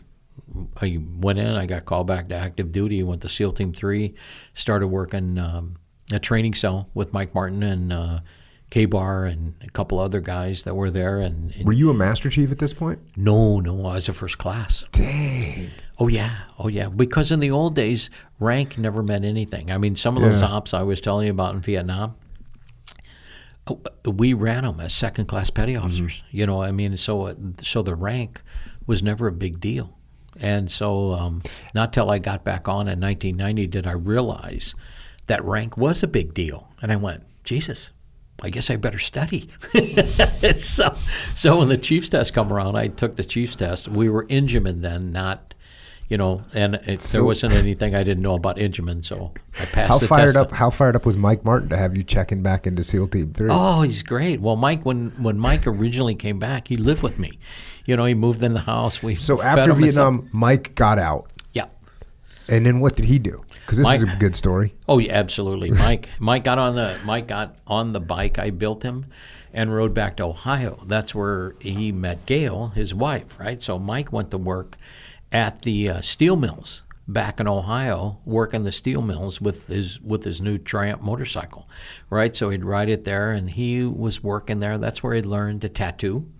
You know, he ran into a guy back there that was also a biker, and learned how to tattoo from this guy, and that became his new career. Well, the steel mills, after 13 years, the steel mills were going to close down. So Mike went to a reunion in Florida and saw Steve Frisk, who was who Mike worked with in Vietnam. He was one of the two-man ops, right? Mm-hmm. Him and Steve would do the two-man ops together, and myself and Leon would do the two-man ops together. Well, we went down there, saw Steve, and Frisk was a commander, I think, in the teams at the time. And Steve goes, hey, if you want to come back in, I'll help you. So that's how it happened, right? Got back in because of a something vet, like an AMVET or something like that. I don't know what it was, but it was a program they had where they were trying to bring, you know, vets back on that had skills and stuff like that. And Mike fell into that category. Well, then he calls me, you know, and I'm still in the corporate world doing business and stuff like that. He goes, hey, it's me, Mike Martin. I go, I know a lot of Mikes who, you know, me, you. And so he starts going off on me, and I go, all right, Mike, I got it. So he came out, hung around. I gave him one of my bedrooms, and he lived with us till he got back on his feet and got his family moved out here, everything else. But what a wonderful deal for him, right? Because the steel mills were down. There was no job for him back there, and he was able to get back on active duty and come back on active duty, and everybody knows what a stud he was. So that was just cool, besides a wonderful personality. Wonderful man. Wonderful man. Great brother. Great brother. So we had tons of fun, you know, rehashing the thing, and then all the new personalities at Team 3, like Shirazi, you know, like, you know, and they were like on and on, like the Chang, right? So it was a welcome, you know, thing for me to come back into, because being in the business world, you don't have that kind of camaraderie that you do with the guys, right? So the guys are there, and that's what it's all about anyway. It's about the brotherhood. It's about the camaraderie you have with one another coming back. And I know Mike and I missed both of that. And when we came back together at SEAL Team 3, it was just happening. So we let it go from there, you know, and it proved to be fantastic. So I was in SEAL Team 3 from the 90s until 95. Mm-hmm. 95, I got orders, which I was a chief now, over to Stuttgart, Germany, to move Unit 2 from Machrihany, Scotland, down to Stuttgart, right? I get over there, and I'm going, holy crap, Germany, right? And my wife was going, wow, Germany, because she's starting to travel, and she loves it, right? So we got over there, and then we got into the world of moving from Machrihany, Scotland. We had to go get all the stuff from the base at Machrihany, Scotland, which is a story all its own, and drive it down to Stuttgart. And they gave us the worst base in Stuttgart to fix up, right? At Panzer Concern, yeah. Which was Rommel's old tank garage. Yeah. You know, and that goes a whole nother thing. Yeah. But they still have the cranes in the absolutely. bays there to pull the engines out of the Panzers. Yep. They're in there. They're in the bays. It's like part of the building. I know. All those cages that you see in there, guess who put those up? I'm reckoning you did. Yeah. So it was wild. But I had the ordnance department, training department at the time when we were moving then. So that was a good thing. And then we got onto the ESAT team and the RST teams where we had to start doing. 1 second. You threw your wife into the scenario there. Yes. When did that all start? Oh, yeah. Well, I probably should discuss that. My wife was my biggest supporter, right? So, as we were going through this and going back on active duty in the 90s, she had never been involved in the Navy at all, right? So Mikey and I are going out to Nyland to train the guys at Nyland, and I'm going, hey, honey, I'm going to be gone for a couple weeks. Well, she was a professional woman, had her own career and stuff like that, and our son John was old enough to kind of take care of himself. So she'd say, okay, well, just call me, let me know what it is. So it wasn't that big of an affair. So we were going, and then she worked for San Diego Gas and Electric. So when I got orders to Germany, she retired from San Diego Gas and Electric, and this was a new adventure for her. So she was all excited about going to Germany and everything else. And so it was great for her. I mean, she absolutely loved going there. Was your son old enough that he went to Germany or not? No, he turned into a college boy. Oh, okay. College boy, and my house paid for it. Yes. All my neighbors were calling me in Germany, going, "They're wrecking the house. They're wrecking the house." I'm going, "Holy crap!" So. Oh, you left him here going to college in your house? Yes. Dang. Yeah. Big mistake, but but we lived through it. That's the whole part. We lived through it. So she was very excited about it. So it was a fun move because it was her first one. As we go on through the career, she's going, this is not getting to be as much fun as I thought, right? So she got there and we got moved on to Kelly Barracks, right? Well, because I was a chief, I got the top floor, right, in the barracks. Well, there's 4 floors, 90 steps every time you go up, no elevators. So every time she would buy groceries, the groceries would be waiting at the bottom of the steps for guess who to carry up when I got home, right? Laundry, she'd bring the laundry down. I'd take the laundry back up. And it was like, oh, my God. So now I know why the Germans have such strong legs, because they were up and down those things. It was crazy. So it was a good move. We got into a real rhythm over there where we really justified.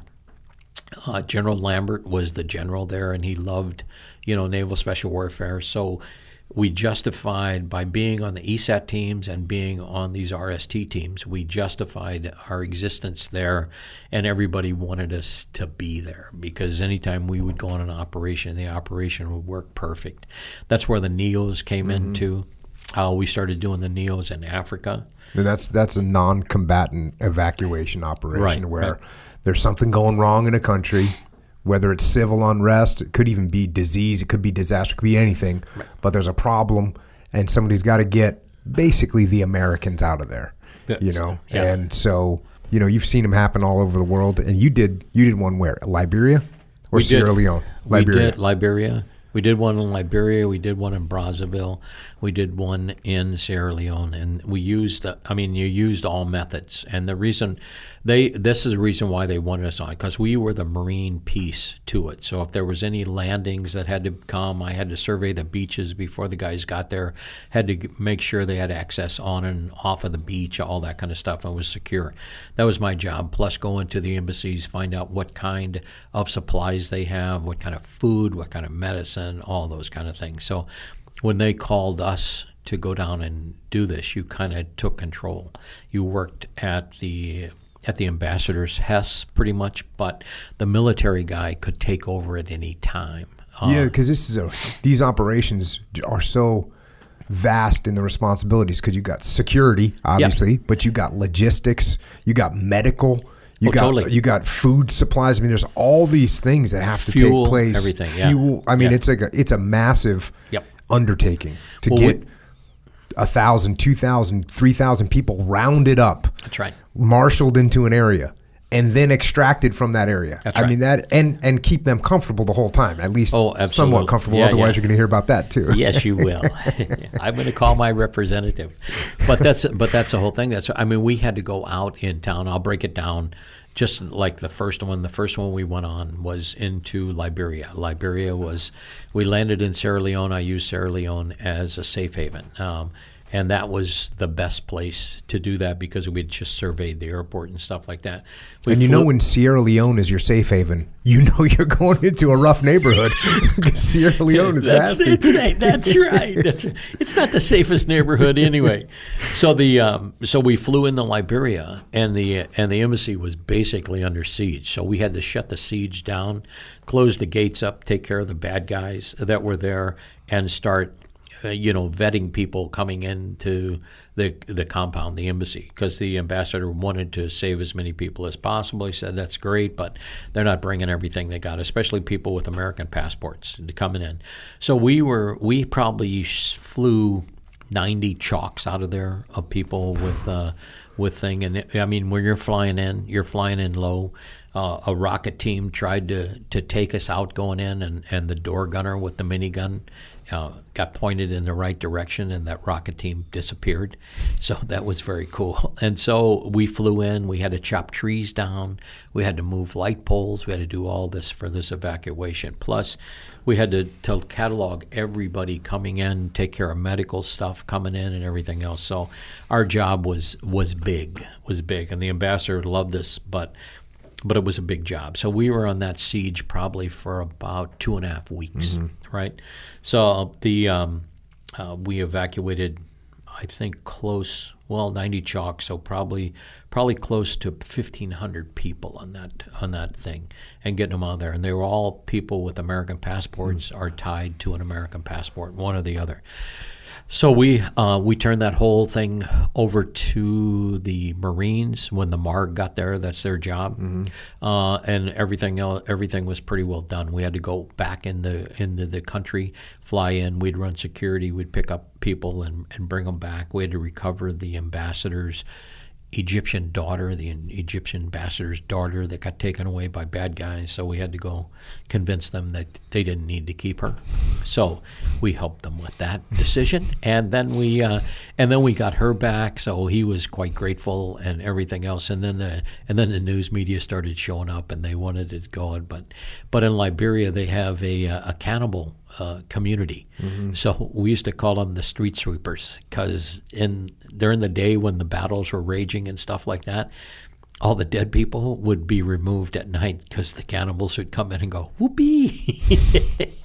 So, roadkill for dinner. It's exactly, just happened to be human. It happened to be here. That was classic, man. That was that's the first time I ever seen anything like that. But it was something I think every human being should see and realize that it's out there. Yeah. But it was wild. So we were able to successfully close that down and move on.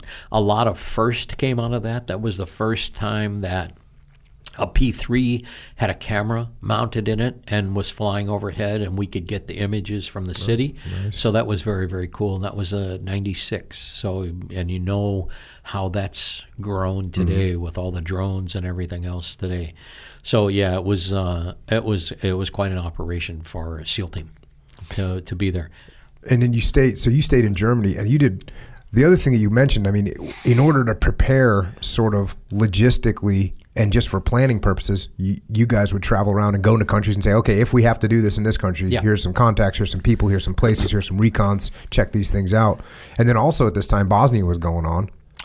It hadn't kicked off yet. It was still kind of bubbling up. You know, in the 90s, it was still going. We would fly around. We did probably like 11 different embassies where we put together packages on that and knew exactly what needed to be done.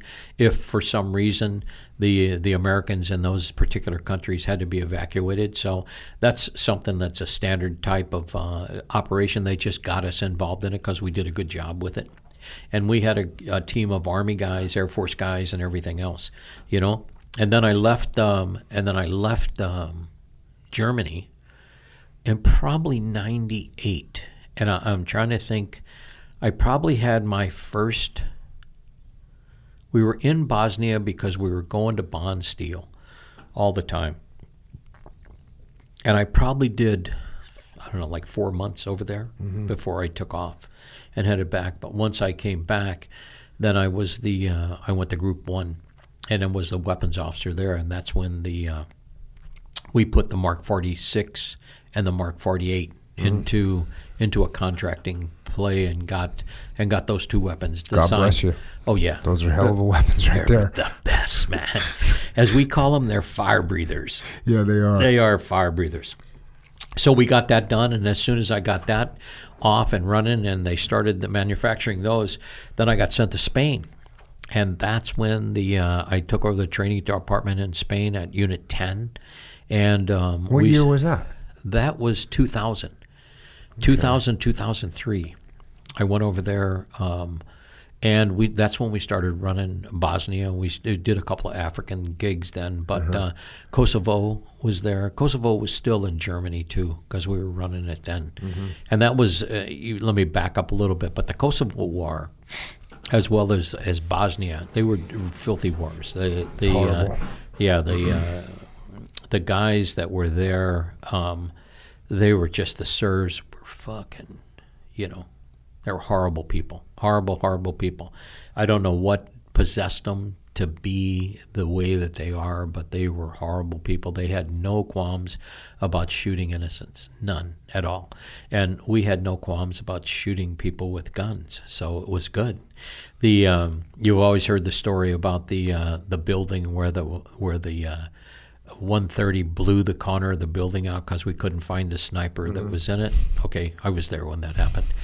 And I also was there when we re-enlisted on the paper building steps. There was like 10 of us, and we were flipping off to the snipers when we were doing our re-enlistment. It was great. And so because we had our counter snipers up, all we wanted to see was a barrel. Please, let me see a barrel. And so that is actually when Sniper Alley just lost all its support after we blew that building down, trying to kill that one guy. There wasn't any other snipers that really were on Sniper Alley after that. So it kind of lost its weight because they knew that we weren't going to hesitate to take the buildings down if we couldn't get the guys. So they would ask us in Ramadi, for good counter sniper technology, and we'd say, you guys have the counter sniper technology. It's called an M1 Abrams tank. That's right. That's the best counter sniper that I've seen. Exactly. Oh, you want to shoot a snap from that building, or at least one of those buildings over there? Cool, watch this. That's right. That's right. Those That's M1s, man. Those things stop the snipers. They do the trick. It's called overload, and there's a reason for it, right? That is so cool, so cool. But that was a good thing, and we would fly back and forth to Bosnia all the time, and then Kosovo was exactly the same thing. We'd be in the woods with chasing those guys down in the woods, and it was, that was our business, and we did a good job of it. Everybody loved having us there, all the United Nations people. So you were in Spain when September 11th happened. I was in Spain when September 11th happened, and I had just come back from the range, walked into the training department, and was watching this on the TV, and I go, what movie is that? It was no movie. It really, really sent us home. And we had to move back on base after September 11th. We had to move back on base, and everybody started going. How are we going to prep for it? Where are we going? We had a couple people come by and talk to us that we were going to be doing different things.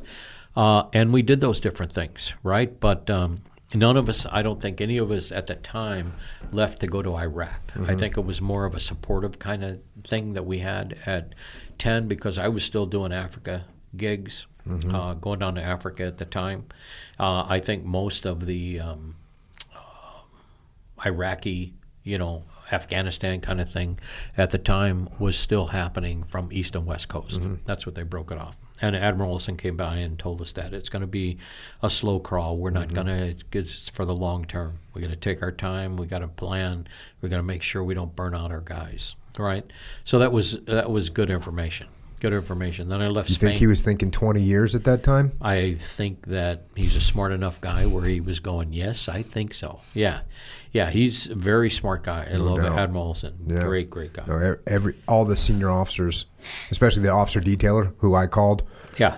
and said, hey, get me to a SEAL team, please, right now. He was like, this thing's going to last a long, long time. Yeah. You know, and yeah, he's right. So then where did you go when you got done with Spain? Then I came back to, because that was like 2003, I came back to TRADET. That's when Ronnie Cooper, Joe Burns, all the boys, we put together TRADET 1. Got it. And I was the ops chief for TRADET 1. So Mike Turcott was, if you know Mike, he was the boss in the op shop. So we started putting together that, which was fascinating. And I did that from the inception of TRADET to like 2005. Mm-hmm. And then I got a call from a good buddy of mine, Doug McNutt. I don't know whether you know him or not, but he was a detailer. And he goes, hey, because George Young had gotten hit over when he was over in Iraq, and he needed a place to kind of settle because he was getting retired. I said, well, you take my spot here, and I'll find some place else to go. And so that's when Doug McNutt, I thought I was going to stay on the West Coast, right? He goes, I got a hard-to-fill billet. I go, hey, where's it at, man? He goes, Hawaii. I go, Hawaii? Hard-to-fill billet in Hawaii? He goes, yeah, I need an ops chief over in Hawaii. I said, well, I'll go, not knowing I have to go to SDV school to go to this billet, right? So now I'm a senior citizen almost, and Doug's going, yeah, you got to go to SDV school. Are you a master chief yet?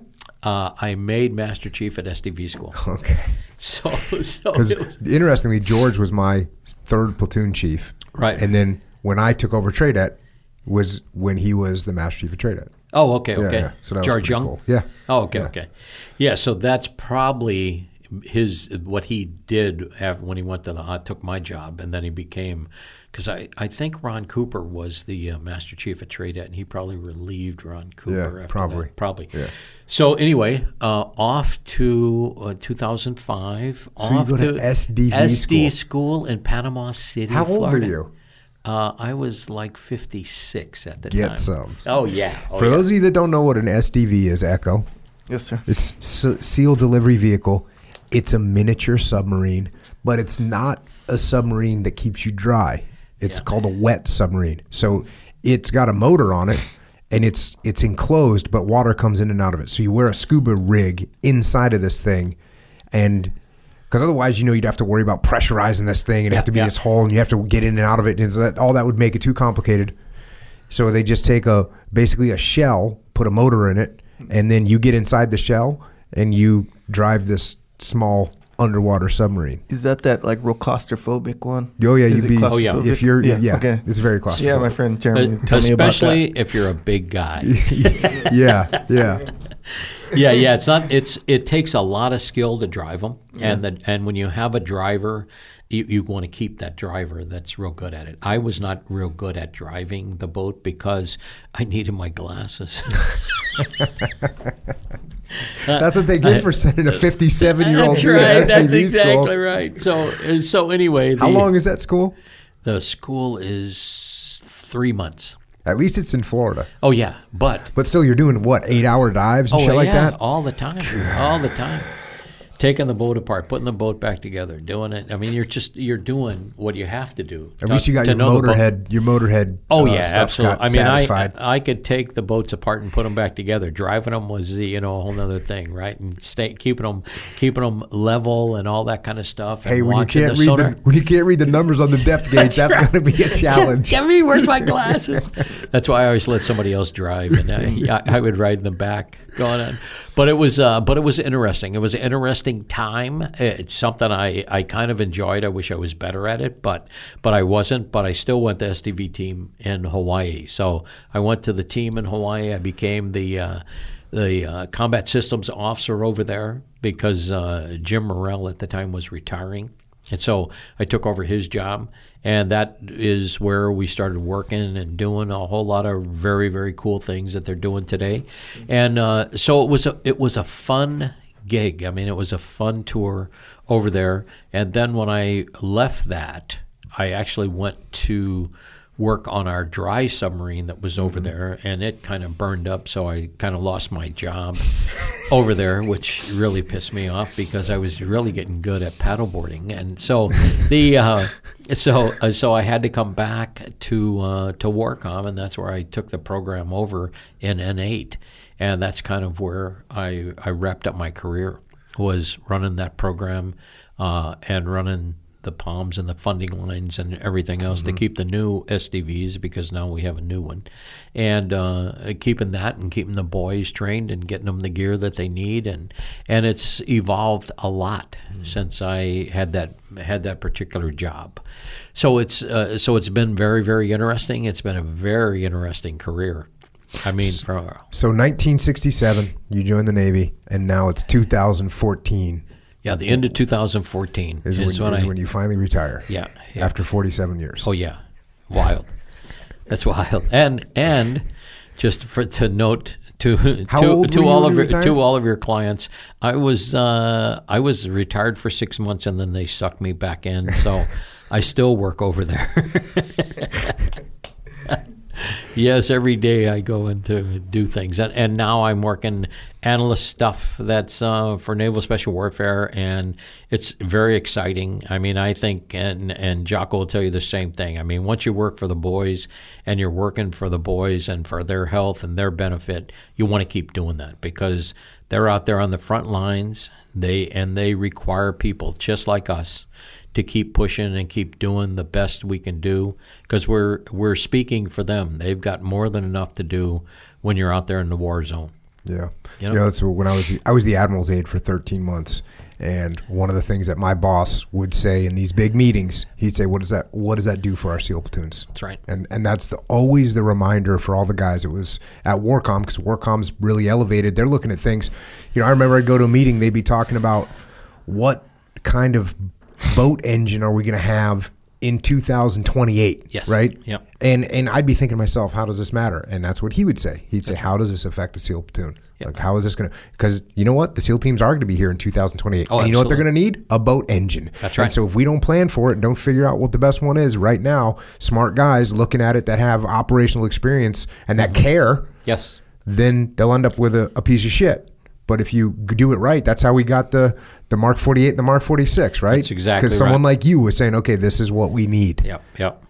Yeah. It's very true. And if you don't have people doing that and pushing the future envelope, then you'll always be behind the power curve. All of our peer-to-peer competitors are doing exactly that, and some of them are doing a better job than we're doing at it. So we have to push harder. That's our job.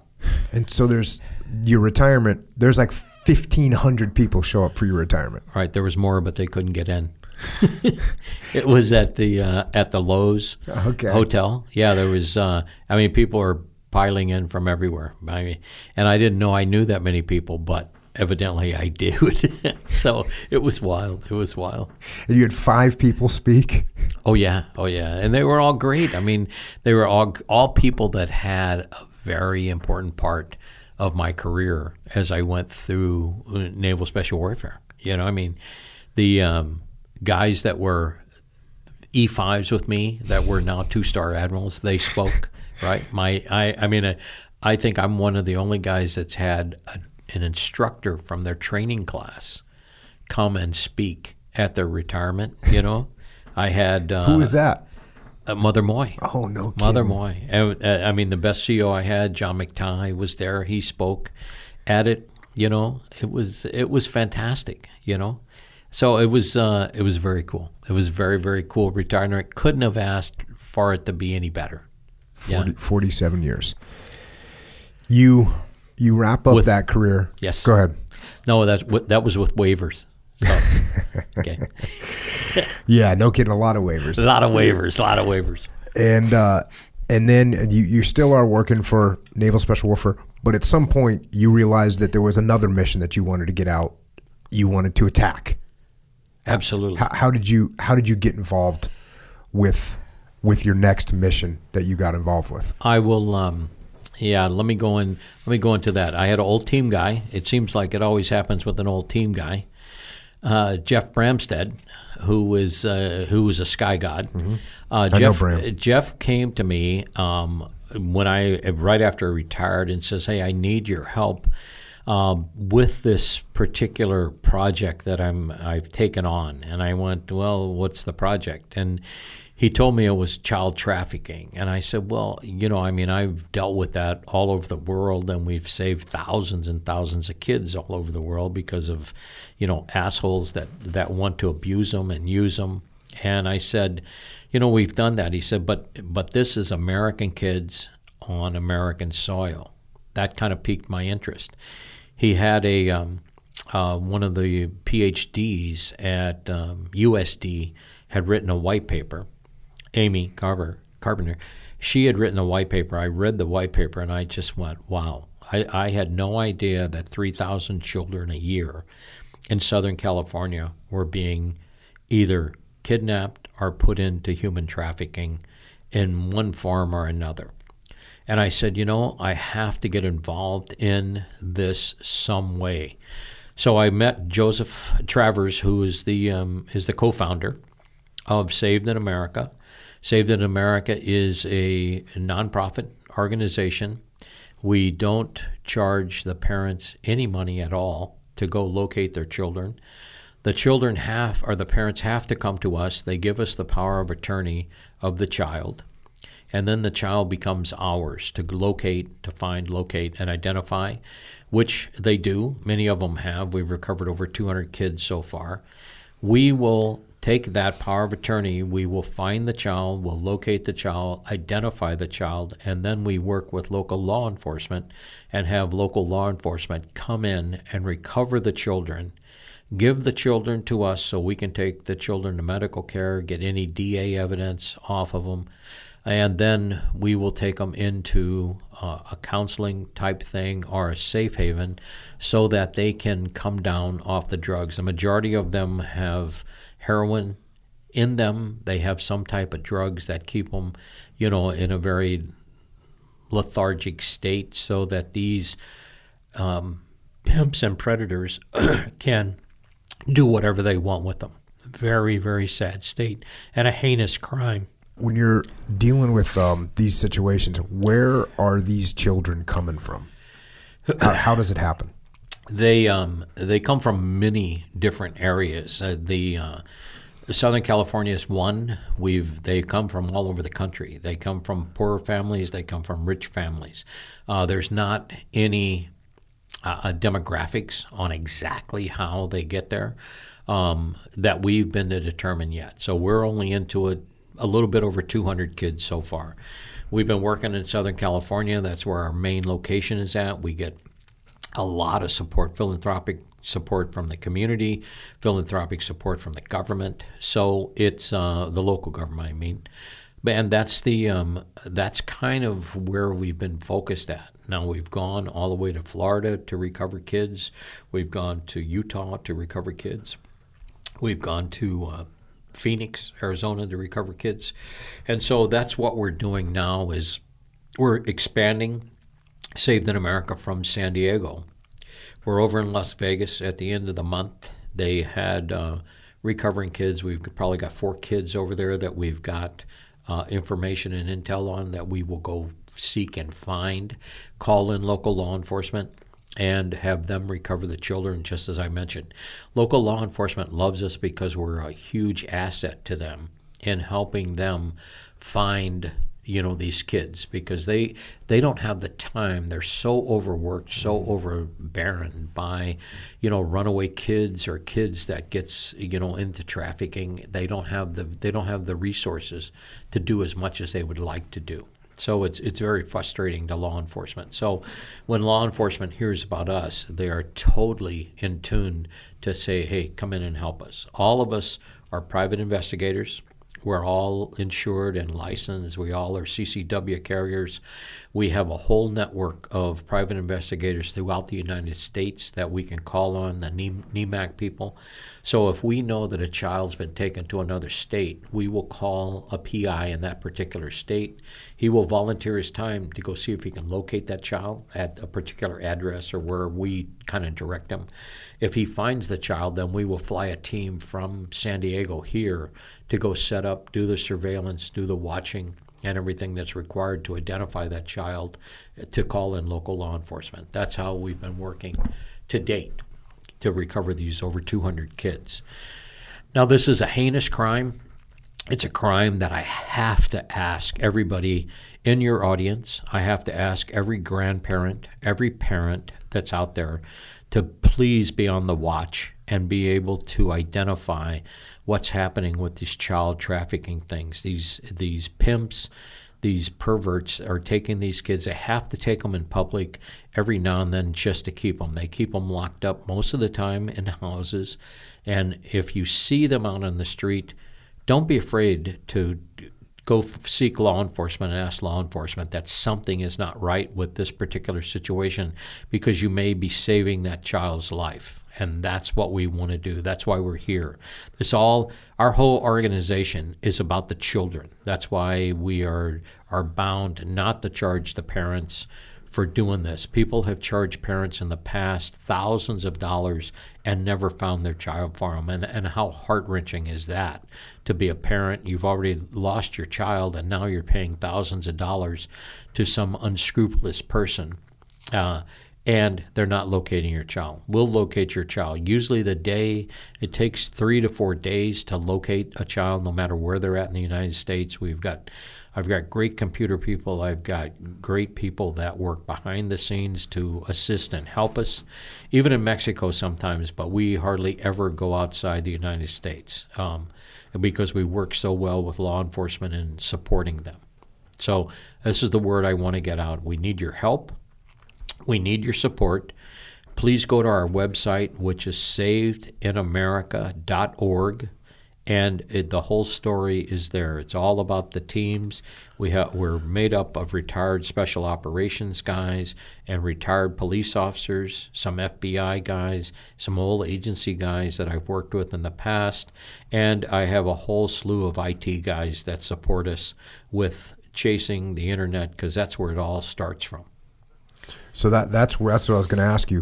When you see, what are some warning signs for parents to look out for, grandparents to look out for? Obviously, the internet has got to be a huge one right now. Oh, totally. The internet is the media that gets them started, right? And a lot of them, we call it the Don Juan guys. So you have an older guy that is pursuing a younger girl, promising her all these kind of things. That's one thing you got to watch out for. If your daughter or your son shows up with expensive purses or different gifts and things like that, where are they getting it? They're getting it from these pimps, because these guys are trying to lure them in to what a good life that they can show them, as long as they can possess them. And the Don Juans will keep them for 2 or 3 months, as a girlfriend or something like that. Then one day they will sell her and she'll be gone. Then if she's gone, they will sell her on the weekends, only the weekends, because they'll bring them home so you can feed them all week long. And then on the weekends you won't see them, because the pimp will have them out selling these girls. And I have to remind you that, one person that gives that these pimps do that is worth, and they sell them throughout that weekend in a year's particular time, $150,000 to $200,000 a year. So that's just an idea. It's better than any drug that pimp or that drug dealer could push, because they use them, they bring them back, they let them go back to either a community home during the week because they don't have to feed them, they don't have to keep them, or your house. And then on the weekends, they just call them up and off they go. It's, the kids are 14 years old, so, you kind of say, what does a 14-year-old know?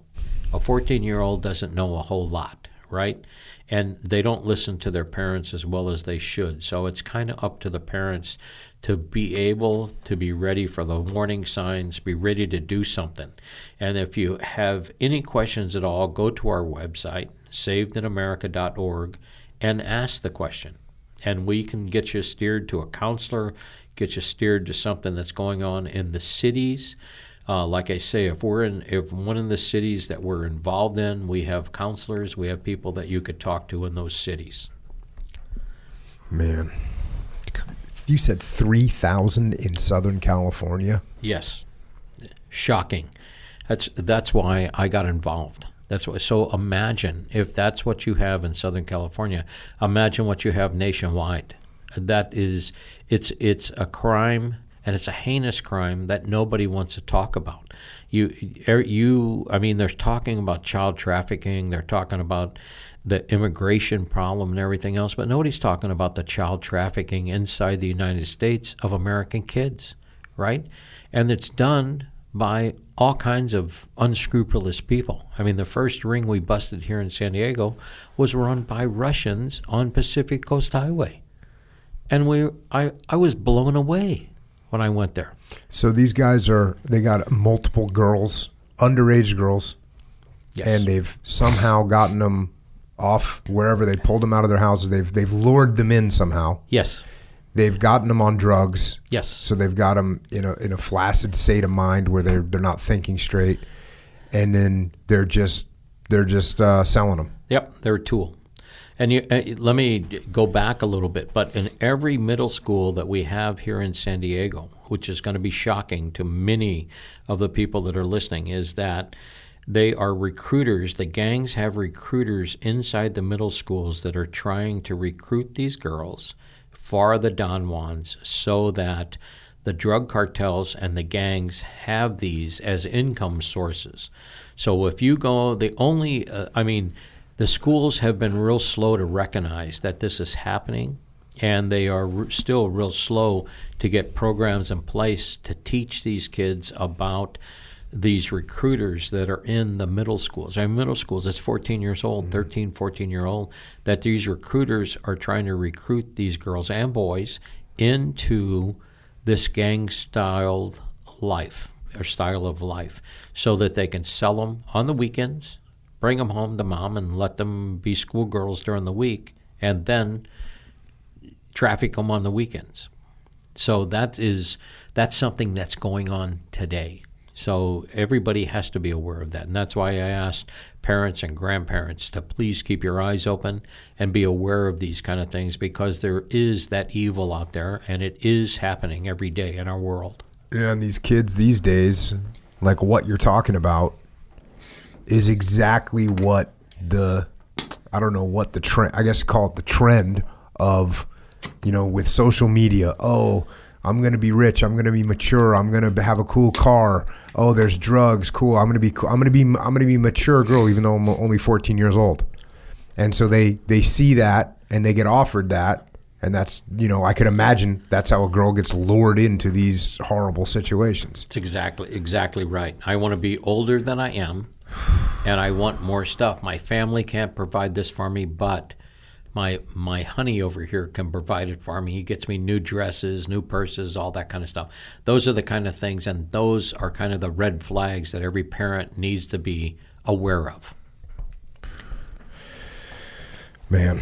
All right. So savedinamerica.org is the website. You got your team on there. Bunch of old team guys too. Bunch of guys I know on there. Oh yeah. Awesome. Oh, yeah. And all guys that now have their private PI license. So you guys are actually out doing the recon work if needed. Oh, absolutely. We're doing where the rubber meets the road, we're there. And that's how we find these kids. I mean, the police department, if they had the resources to do it, I know they would be doing it, but they don't have the resources. And that's why we're holding a fundraiser in November, on November 7th at the Estonia Hotel in La Jolla. Please go to our website. Everything is on there. If you can afford to come to the event, it's going to be fantastic. We have How many seats you got? We probably have about 500. Okay. So What was the date on that? November the 7th. Okay. It'll be at 6 p.m. Our website has all the information on it, and you can buy tickets off our website. If you got any questions about it, please just go to the website, send us a question. We'll answer that. It's for corporate people. They can buy tables of 10 for all of the other people that they have or all their employees. They can donate. They can do. There's so many things that they can do to help sponsor us and help support us. Awesome. Well, I'll tell you what, we've been going almost 2 hours right now. I think this may be a good time to wrap up. I'll tell you right now, I'm going to listen to this and I'm going to have about 1,000 more questions for you. Okay, that's good. Because I was just getting warmed up. I mean, when we start talking, I mean, the stuff about Vietnam and, the fact that you did 100 missions, you probably debriefed 3 of them, 4 of them maybe here briefly. I'm going to start thinking about those, and I'm going to come up with all kinds of new questions, and it'd be awesome if you could come back on, because I guarantee everybody that's listening to this is going to want to hear more. Oh, absolutely. and there's, a long time ago, a friend of mine put together a book. I got like 20 guys from Vietnam to all write a story called the book was called The Men Behind the Trident by Dennis Cummings.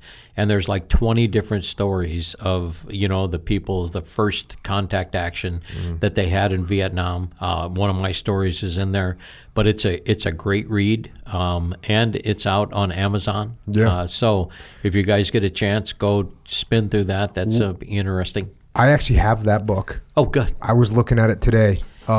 What I'll do is we'll do it. Next time you come on, we'll go through your story. We'll talk about some more stories, and that way, I seldom give out books that I'm going to cover on the podcast prior to covering them.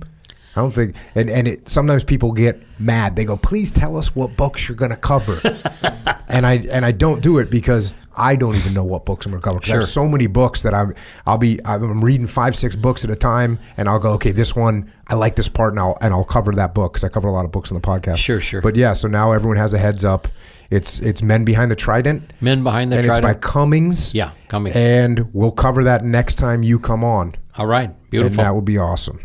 You got anything else? Anything else you want to add? Just I want to, before I jump off, I want to thank all of you for your support to Saved in America. We definitely need it, and make yourselves more aware of the human trafficking that's going on in the United States of America of U.S. children. They're not foreign kids; they're U.S. kids. Yeah. Well, once again, Master Chief Kirby, sir. Yeah. Thanks for coming on. Thanks for what you did for the country. Thanks for what you did to the Navy. Thanks for what you did for the teams. As I already said, it was your generation of SEALs that built the foundation of the tactics, of the operational excellence, and of the standard of will and of perseverance that's never going to be forgotten. It's what gave me my life. Right on. It's what gave me my life is you guys. So thanks for doing that. Thanks for coming on. And it's an honor to be part of a brotherhood that you're a member of. And thanks for having me. And we love the brotherhood. Long live the brotherhood. Indeed, sir. Thank All right. you. And Master Chief Kirby Horrell has left the building. Real quick, he didn't mention this. For social media for Saved in America is at Saved in America on Twitter, at Saved in America on the Instagram, and at Saved in America on Facebook. So there you go. Check that out. Follow that. Support that situation. And, I started off talking about learning how to act, learning how to get better. Mm-hmm. Yeah. Echo. Yes. Are you looking to get better? Yes. Are you trying to learn how to act better? Trying to. Yeah. I even worked out today. How you feel about that? I feel good about that. I hope you did. I did, man. Any other things that we can do to get better? Yes, we can. In our lives. Oh, yeah. Big time. We can. Immersion camp coming up. I know, sold out. But my point is, you do jujitsu. It's what you do. Highly recommend. Bro, we were Yeah, just the other day when we were waiting before we recorded, and we're sitting there, jiu-jitsu's going on. Your boy's there doing his jiu-jitsu, other friends doing jiu-jitsu, and I'm standing there, looking at it, listening to you, of course, and just watching people do jiu-jitsu. Yeah. Even watching people do jiu-jitsu, when you understand jiu-jitsu, is good like to go. Filling my heart, just filling it to the brim. And I'm like talking to you, and then I even said, I was like, bro, jiu-jitsu is so good, man. Yeah. And I'm just watching people, beginners, whatever, high level guys, whatever. It's so good. Nonetheless, when you do it, it's even better than watching it. You'll know. Ask the people who do it, you'll know. They'll tell you. When you do it, you're going to need a gi, of course. And what gi are you going to get? None other than the best gi. Unless you want the worst gi, I don't know. But if you want the best one, you get the Origin gi. Get the best gi from originmain.com. Made in America. From the dirt to the shirt. Yes. From the seed to the gi. So we got a bunch of awesome craftsmen up in Maine. Making these gis. They're also making gis. They're making rash guards for no gi, I meant to say. They're making shirts, t-shirts, sweatshirts. They're also making jeans right now. Yeah. Jeans. Jeans are as American as apple pie, right? Sure. Blue jeans. So get yourself some blue jeans. You want American jeans. Yeah. Right? Are there even any there has to be. I don't know many, though. There are some. And you know what they do? They make these hipster American jeans, and they sell them for $280. Yeah. That's what they do. Okay. So you don't want those jeans. Yeah, unless you do. I don't know. But no, you don't. But these are not that. So, originmain.com. Get yourself some clothing of all kinds, including clothing for training, including clothing for working, and for cruising. Yeah. All good, of course. Also, you want to keep your body intact as well while training or while just cruising, whatever, or recovering. How about that? Yes, you do. Yes. Joint warfare? Yes. Just go read the reviews on joint warfare and then get some. Yeah. Because I can sit here and tell you that I take joint warfare 3 in the morning, 3 at night. Do you take 3 in the morning, 3 at night? 3. I was doing that when I had when you were injured. Yes. Now you backed off. I'm back on the I just do 3. Okay. Read the reviews, see what other people say. Because there's people that are like, "Oh, my mom had bad arthritis problems." Yeah. And they go on joint warfare, which has active proven things in it. Curcumin, right? Turmeric. Yeah.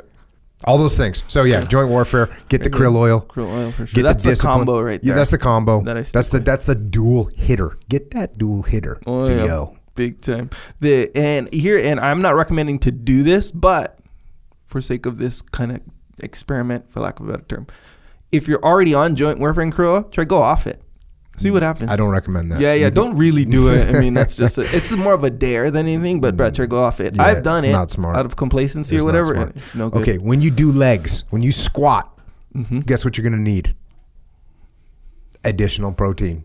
Because the steak ain't gonna cut it. So when you squat, when you do clean, you ever do heavy cleans, and like the next day your whole posterior chain is like sore. Yeah. It's you know what it's saying to you? It's going milk. Send us milk. So listen to your body. You know when people say that? You gotta listen to your body. You know what your body's saying? Your body's saying, give me some milk. Boy. All right, well there you go. So get yourself some of those milk. Get yourself you know what I do when I do legs? When I get done, I don't normally do this because it's pretty early in the morning. I'm usually not hungry in the morning, but when I do legs, a lot of times I'll get done.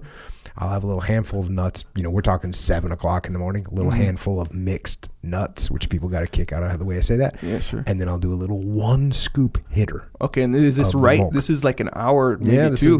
Maybe like 2 hours after. Yeah. So for me, that's kind of. So you don't believe in the anabolic window? You know what that is? Yeah, I know what it is. I wouldn't say I'm not a believer, but it's just not something that I eat when I'm hungry. I listen to my body. My body wants milk. Well, here's the thing, though. I thought it was, to me, in my mind, it was proven the anabolic window. Right when you're done working out, you Probably go is. into recovery mode. Then I read like all this stuff. Oh, that's not true. Your hormones do this and do that, and growth hormone and all this like good stuff as far as you go. It's But, weird. man, I don't So know, check this man. out. The things that I've been saying. Okay, like I used to say, I go eat steak all the time, right? Mm-hmm. Hey, I eat steak. People, and then people all of a sudden that's an actual thing now. The carnivore diet only, like it's a real thing now. Yeah. Same thing with me. I'd be like, I don't eat breakfast. I don't like to eat until 10, 11 o'clock. All of a sudden, it's called something. It's called intermittent fasting, right? Yeah. This is just stuff I just kind of live that way. Right. So now all of a sudden, same thing with people saying, your discipline depletes throughout the day. Wrong. It's actually wrong. Now it's proven wrong. I was right. Well, So anyways, what I'm saying is listen to your body. The people say this, listen to your body. I've been saying that too. Well, I'm saying it right now. Well. Listen to your body. You know what your body says? Your body's saying milk. Bring yeah. it. My wife mixed up a strawberry milk with do you have one of those nice blenders? Yes. Like the power blenders that has like a 40 horsepower engine in it? Yes, sir, I do.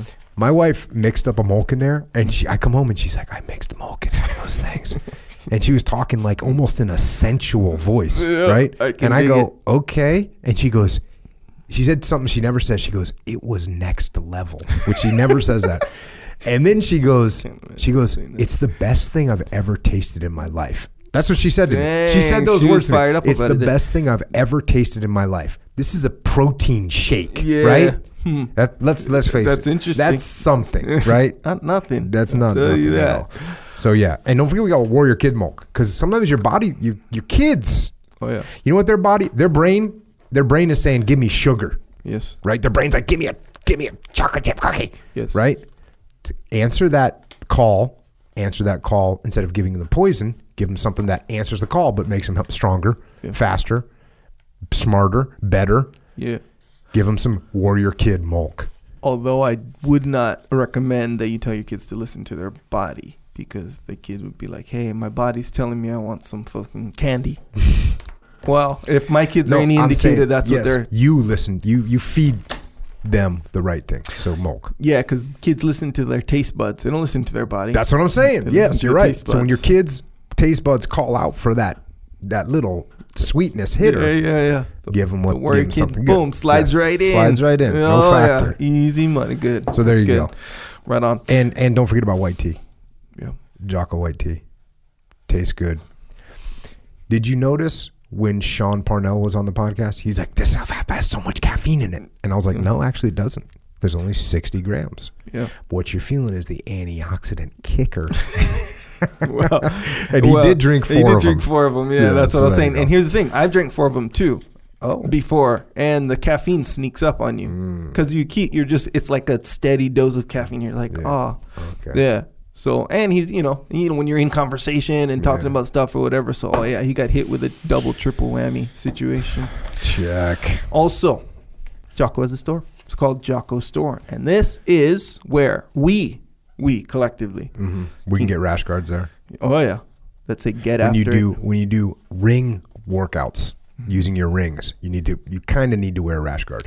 Yeah, if Because you're going crazy. you'll get like what is it, rope burn, basically strap burn, chafing on your arms. Yeah, I got that. I don't do mine's not as intense as yours, the workout, but you do like dips and some push-up situations or whatever, various things, and I felt the chafing. My workout wasn't long enough on the rings. It wasn't long enough to actually get chafing, but I There was understand. a chafing indication. Yeah, So you get rash guards. You can also get T-shirts. The T-shirts that I wear, JP Donnell sent me a picture that he's cleaning out his closet. He's getting rid of shirts. And I was like, that's why all my shirts are the same. Yep. It's all my shirts are the same. Yeah. If you like the shirts that I wear, or you like the shirts that Echo wears, you can just get the shirts there at jockostore.com. Yep. Discipline equals freedom. Represent. Deafcore. Represent. Someone was representing Deafcore the other day, and I had a little bit of sort of a little connect, right? Because you're kind of stepping up. Bro, and JP, speaking of JP, he posts a picture of one of the troopers representing big time in the wild at the UFC. Oh, yeah, that's right. There was a guy at the UFC. I saw it too. I tried to take a picture, didn't get there quick enough. And my little daughter, who was watching the UFC with me, she was like, oh, you didn't get a picture. And I go, someone's going to post it. Watch. Yeah. Yep. And someone posted even before JP. My little brother texts me before JP texts me with it. Text me and says, hey, someone was at the UFC wearing you guys' shirt. Yeah. He said, someone's at the UFC wearing the shirt that you designed, Echo Charles. No, he didn't say that. But nonetheless, he did indicate. So the point there is, yeah, when you see another person in the wild representing hardcore. On the UFC. Oh, on the UFC or otherwise. True. But you'll feel that connect. And Jocko, I feel it too, man. And Bona fides. Yeah. Connected. Oh, so yeah. that's that. Also, you can also get a trucker hat. Or flex. Or a flex hat. Or you can get a beanie. Winter is coming. Yeah. Hoodies. Heavy. Medium. Light. Heavy and light. Medium, heavy, light. I think they're heavy. They're heavy. They're normal hoodies is what I'm saying. And fair light. Enough. Yeah, a lot of cool stuff. I got a new design coming out. Didn't even tell you. Boom. Oh, that's a big surprise. But it's probably lame. No, it's not lame. I predict There's a that you will like chance. that one. There's a 50-50 chance. Well, there's no. Seriously, 50% of the time when you show me something, I'm like, dang, that's dope. 50% of the time I go, I don't like that at all. Dang, bro. All right. Well, there you go. We're gonna see about that one, and I predict that you'll like it. But whichever, Cool. it's out. It'll be it's out big time. Right on. Anyway, JockoStore.com. There it is. Boom. Also, subscribe to the podcast if you haven't already. Google Play, iTunes, Stitcher, wherever you get your podcast. And don't forget about the Warrior Kid podcast. We got that as well. If you got kids, or if you're an adult that just wants to get after it more, go to the Warrior Kid podcast. And you can also support a Warrior Kid by going to IrishOaksRanch.com and getting some Jocko soap made by Aiden from goat milk on his farm in America. Yeah, big time. Stay clean. Stay clean, big time. Also, while you're staying clean, if you want to watch some YouTube videos, don't watch the drunk girl fail videos. We have a YouTube channel. We have excerpts on there from the podcast. A lot of people watch those excerpts because, every once in a while they'll miss, this, 2-hour podcast about, something. Maybe they didn't have the time or whatever. Maybe it's happened before. I'm saying that. But they'll catch the excerpts. So they can really get many of the lessons. You need to make BTF Tony compilation that's 3 minutes long of him just saying awesome stuff. It'll be longer than 3 minutes. I'll tell you that. Yeah. Well, I'm saying just take the top highlights of them all. Yeah. I mean, it still might be more than 3 minutes. It might be an 88-minute video. Yeah, that is a good idea. But nonetheless, the point is, yes, we do have a YouTube channel and a lot of cool stuff. If you want to see what Kirby Horrell looks like, then you can watch the whole this whole podcast will be on YouTube. You can see what he looks like, see his expressions. We also have Psychological Warfare, which is a little sonic boost for your brain that will make you think the right thoughts that you're supposed to be thinking. It's called Psychological Warfare, and it will get you over the edge of weakness and into the realm of strength. In the winner's circle. Yes. There you go. That's a good way to put it. That's a good explanation. A little bit esoteric. A little bit, but good nonetheless. Thanks. Yes. FlipsideCanvas.com. If you want a visual representation of the path that you can stare at every day when you wake up in the morning, hung on your wall, my brother Dakota Meyer is making art. No, he's making graphic representations of the path that you can get. FlipsideCanvas.com. Boom. Yes. So get some of that. Also, onit.com. Go to onit.com/Jocko. This is where you can get workout gear, various other things, some good electrolyte, magnesium. I don't know all the little minerals or whatever, but to me that's like a go-to as far as recovery, performance. I don't know. It's good for a lot of stuff, but that's a daily one as well. Anyway, but the kettlebells that I get, 100% on it, 100% artistic ones. Go there. There's a lot of cool stuff on there, is what I'm saying. Got a bunch of books. Right now, I have a new book. It's available for pre-order. If you want to let my publisher know that they should print a lot of these books, then go and pre-order Leadership Strategy and Tactics Field Manual. Not to mention, you don't want to get the second edition. No, man. How many chances do you get a first edition? One. You get one shot. Don't blow it. Don't blow it. As soon as humanly possible, I'm going to have them make a slight change to the cover. Second edition, I'm going to make it different. Oh, so they missed out. Like, just obviously. so I can tell. PID, positive identification from a distance. Oh, that's cool. I see you got the book. I'll sign it for you. But I realized where you were at when the chips were on the table. Mm-hmm. You weren't there. You're in the which back, is fine. waiting. Order that first edition, Leadership Strategy and Tactics Field Manual. Way of the Warrior Kid 3 that just came out. Where there's a will, it is live. So bust them. And then of course we have Way of the Warrior Kid 1 and 2. And you know how many bad reviews I've gotten on those books? How many? 0. Yeah, it's, man, well, you did get a bad review from someone who not only didn't read it, but didn't even know what it was about. Oh yeah, yeah. That one guy called and said it looked like a bunch of toxic masculinity for children or something crazy like that. Yes. I just reposted that. About 10 million people ordered the book as soon as they saw that guy. Whatever that idiot's name was. Well, you know, in his defense, I mean, he did speak too soon. That was his mistake. He spoke too soon, like without looking into it. You see what I'm saying, like that. And actually, you know what I did? I of course just said, "Hey, if you want, I'll send you one so you can actually read it before you make your judgment." See, that's what he should have done. But what really happened then was a lot of people jumped on and said, "Hey, I'm a woman. My daughter loves this book." And then someone else said, "Hey, this book teaches people how to be respectful. Hey, this person teaches everyone." And he finally relinquished he recanted. Yeah, and apologized. Had to, but his own fans, his own fans were like, "Hey, bro, I love your stuff. You're wrong on this one, bro, because you got to look into it." People just came off the top. That's what's funny. Even my comical sort of overreaction of that guy being an idiot, I didn't do that, of course, because I'm, not going to do that. But that if I would have reacted that way, people would have said, "Hey, Jocko, you're being too aggressive." You know what I mean? Like I would have been the bad guy. So instead, I just, "Hey, man, I'll send you a copy if you want it." Yeah. And then you can read it. But then everyone else, it wasn't me that convinced him, it was everyone else. Yes. It was the troopers from coming. Well, troopers coming at him hard, kind of. Yeah, you mean the people? Well, not even hard. They were all everyone.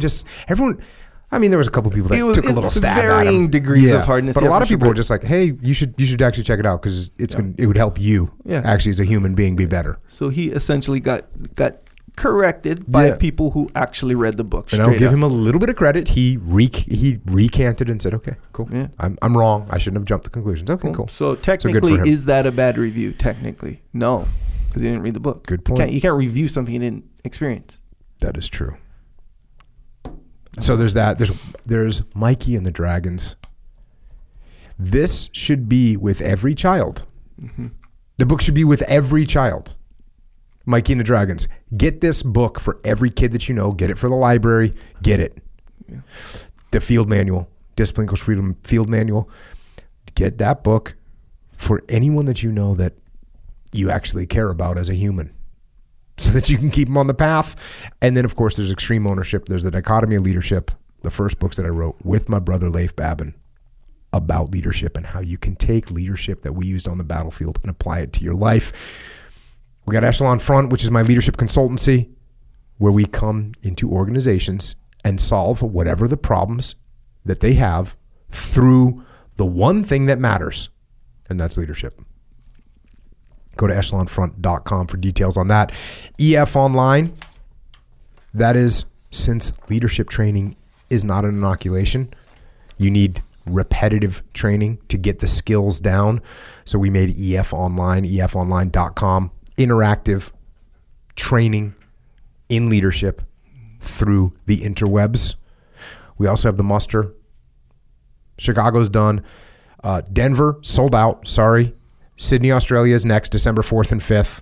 So if you want to come to that, register now so you're not emailing Jamie and saying, "Hey, we didn't get to put our things in time. Is there any more seats?" Because there's not. Mm-hmm. Sold out means we sold it out. We're not like, "Well, we'll sell it out, but we have 100 more seats." No, it's literally sold out. So if you want to go, then go to extremeownership.com and register. And then, of course, we have EF Overwatch, where we are taking leaders from special operations and combat aviation and putting them into the civilian sector. So go to efoverwatch.com if you're a company that needs leadership, which you are, or if you're a spec ops guy, combat aviation guy that is looking to move on to their next mission in the civilian sector, go to efoverwatch.com. And if you feel like you need more than the 500 hours that we have spent talking on the podcast, then you can find us on the interwebs, on Twitter, on Instagram, and on Dufazbach. Echo is at Echo Charles, and I am at Jocko Willink. And like I said, if you want to help out Saved in America, you can follow them. They are on the same platforms at Saved in America. And thanks once again to Master Chief Kirby Horrell for his service in the teams. And it's literally, like I told him, it's given me everything that I am right now. That's what these old team guys did for me. And also, obviously, thanks to Kirby for what him and his team is doing right now with SavedInAmerica.org. They are out there rescuing children, and I don't know if there is a more noble cause than that. So thank you, Master Chief Kirby Horrell. The rest of our military out there, that also gives us everything that we have. Thank you for doing what you do so that we can freely do what we do. And to our police and to law enforcement and firefighters and paramedics and EMTs and dispatchers and correctional officers and Border Patrol and Secret Service and to every other first responder, thanks for what you do as well, for being on call each and every day to protect us. And to everyone else out there, when I think about someone like Master Chief, who has given so much, but you know what? Just keeps on giving. And I ask myself, what else can I give to the world? Ask yourself that same question. What else can you give to the world? Whose life can you make better? How much more can you give? Let's find out. Get up, move forward, and get after it. And until next time, this is Echo and Jocko, out.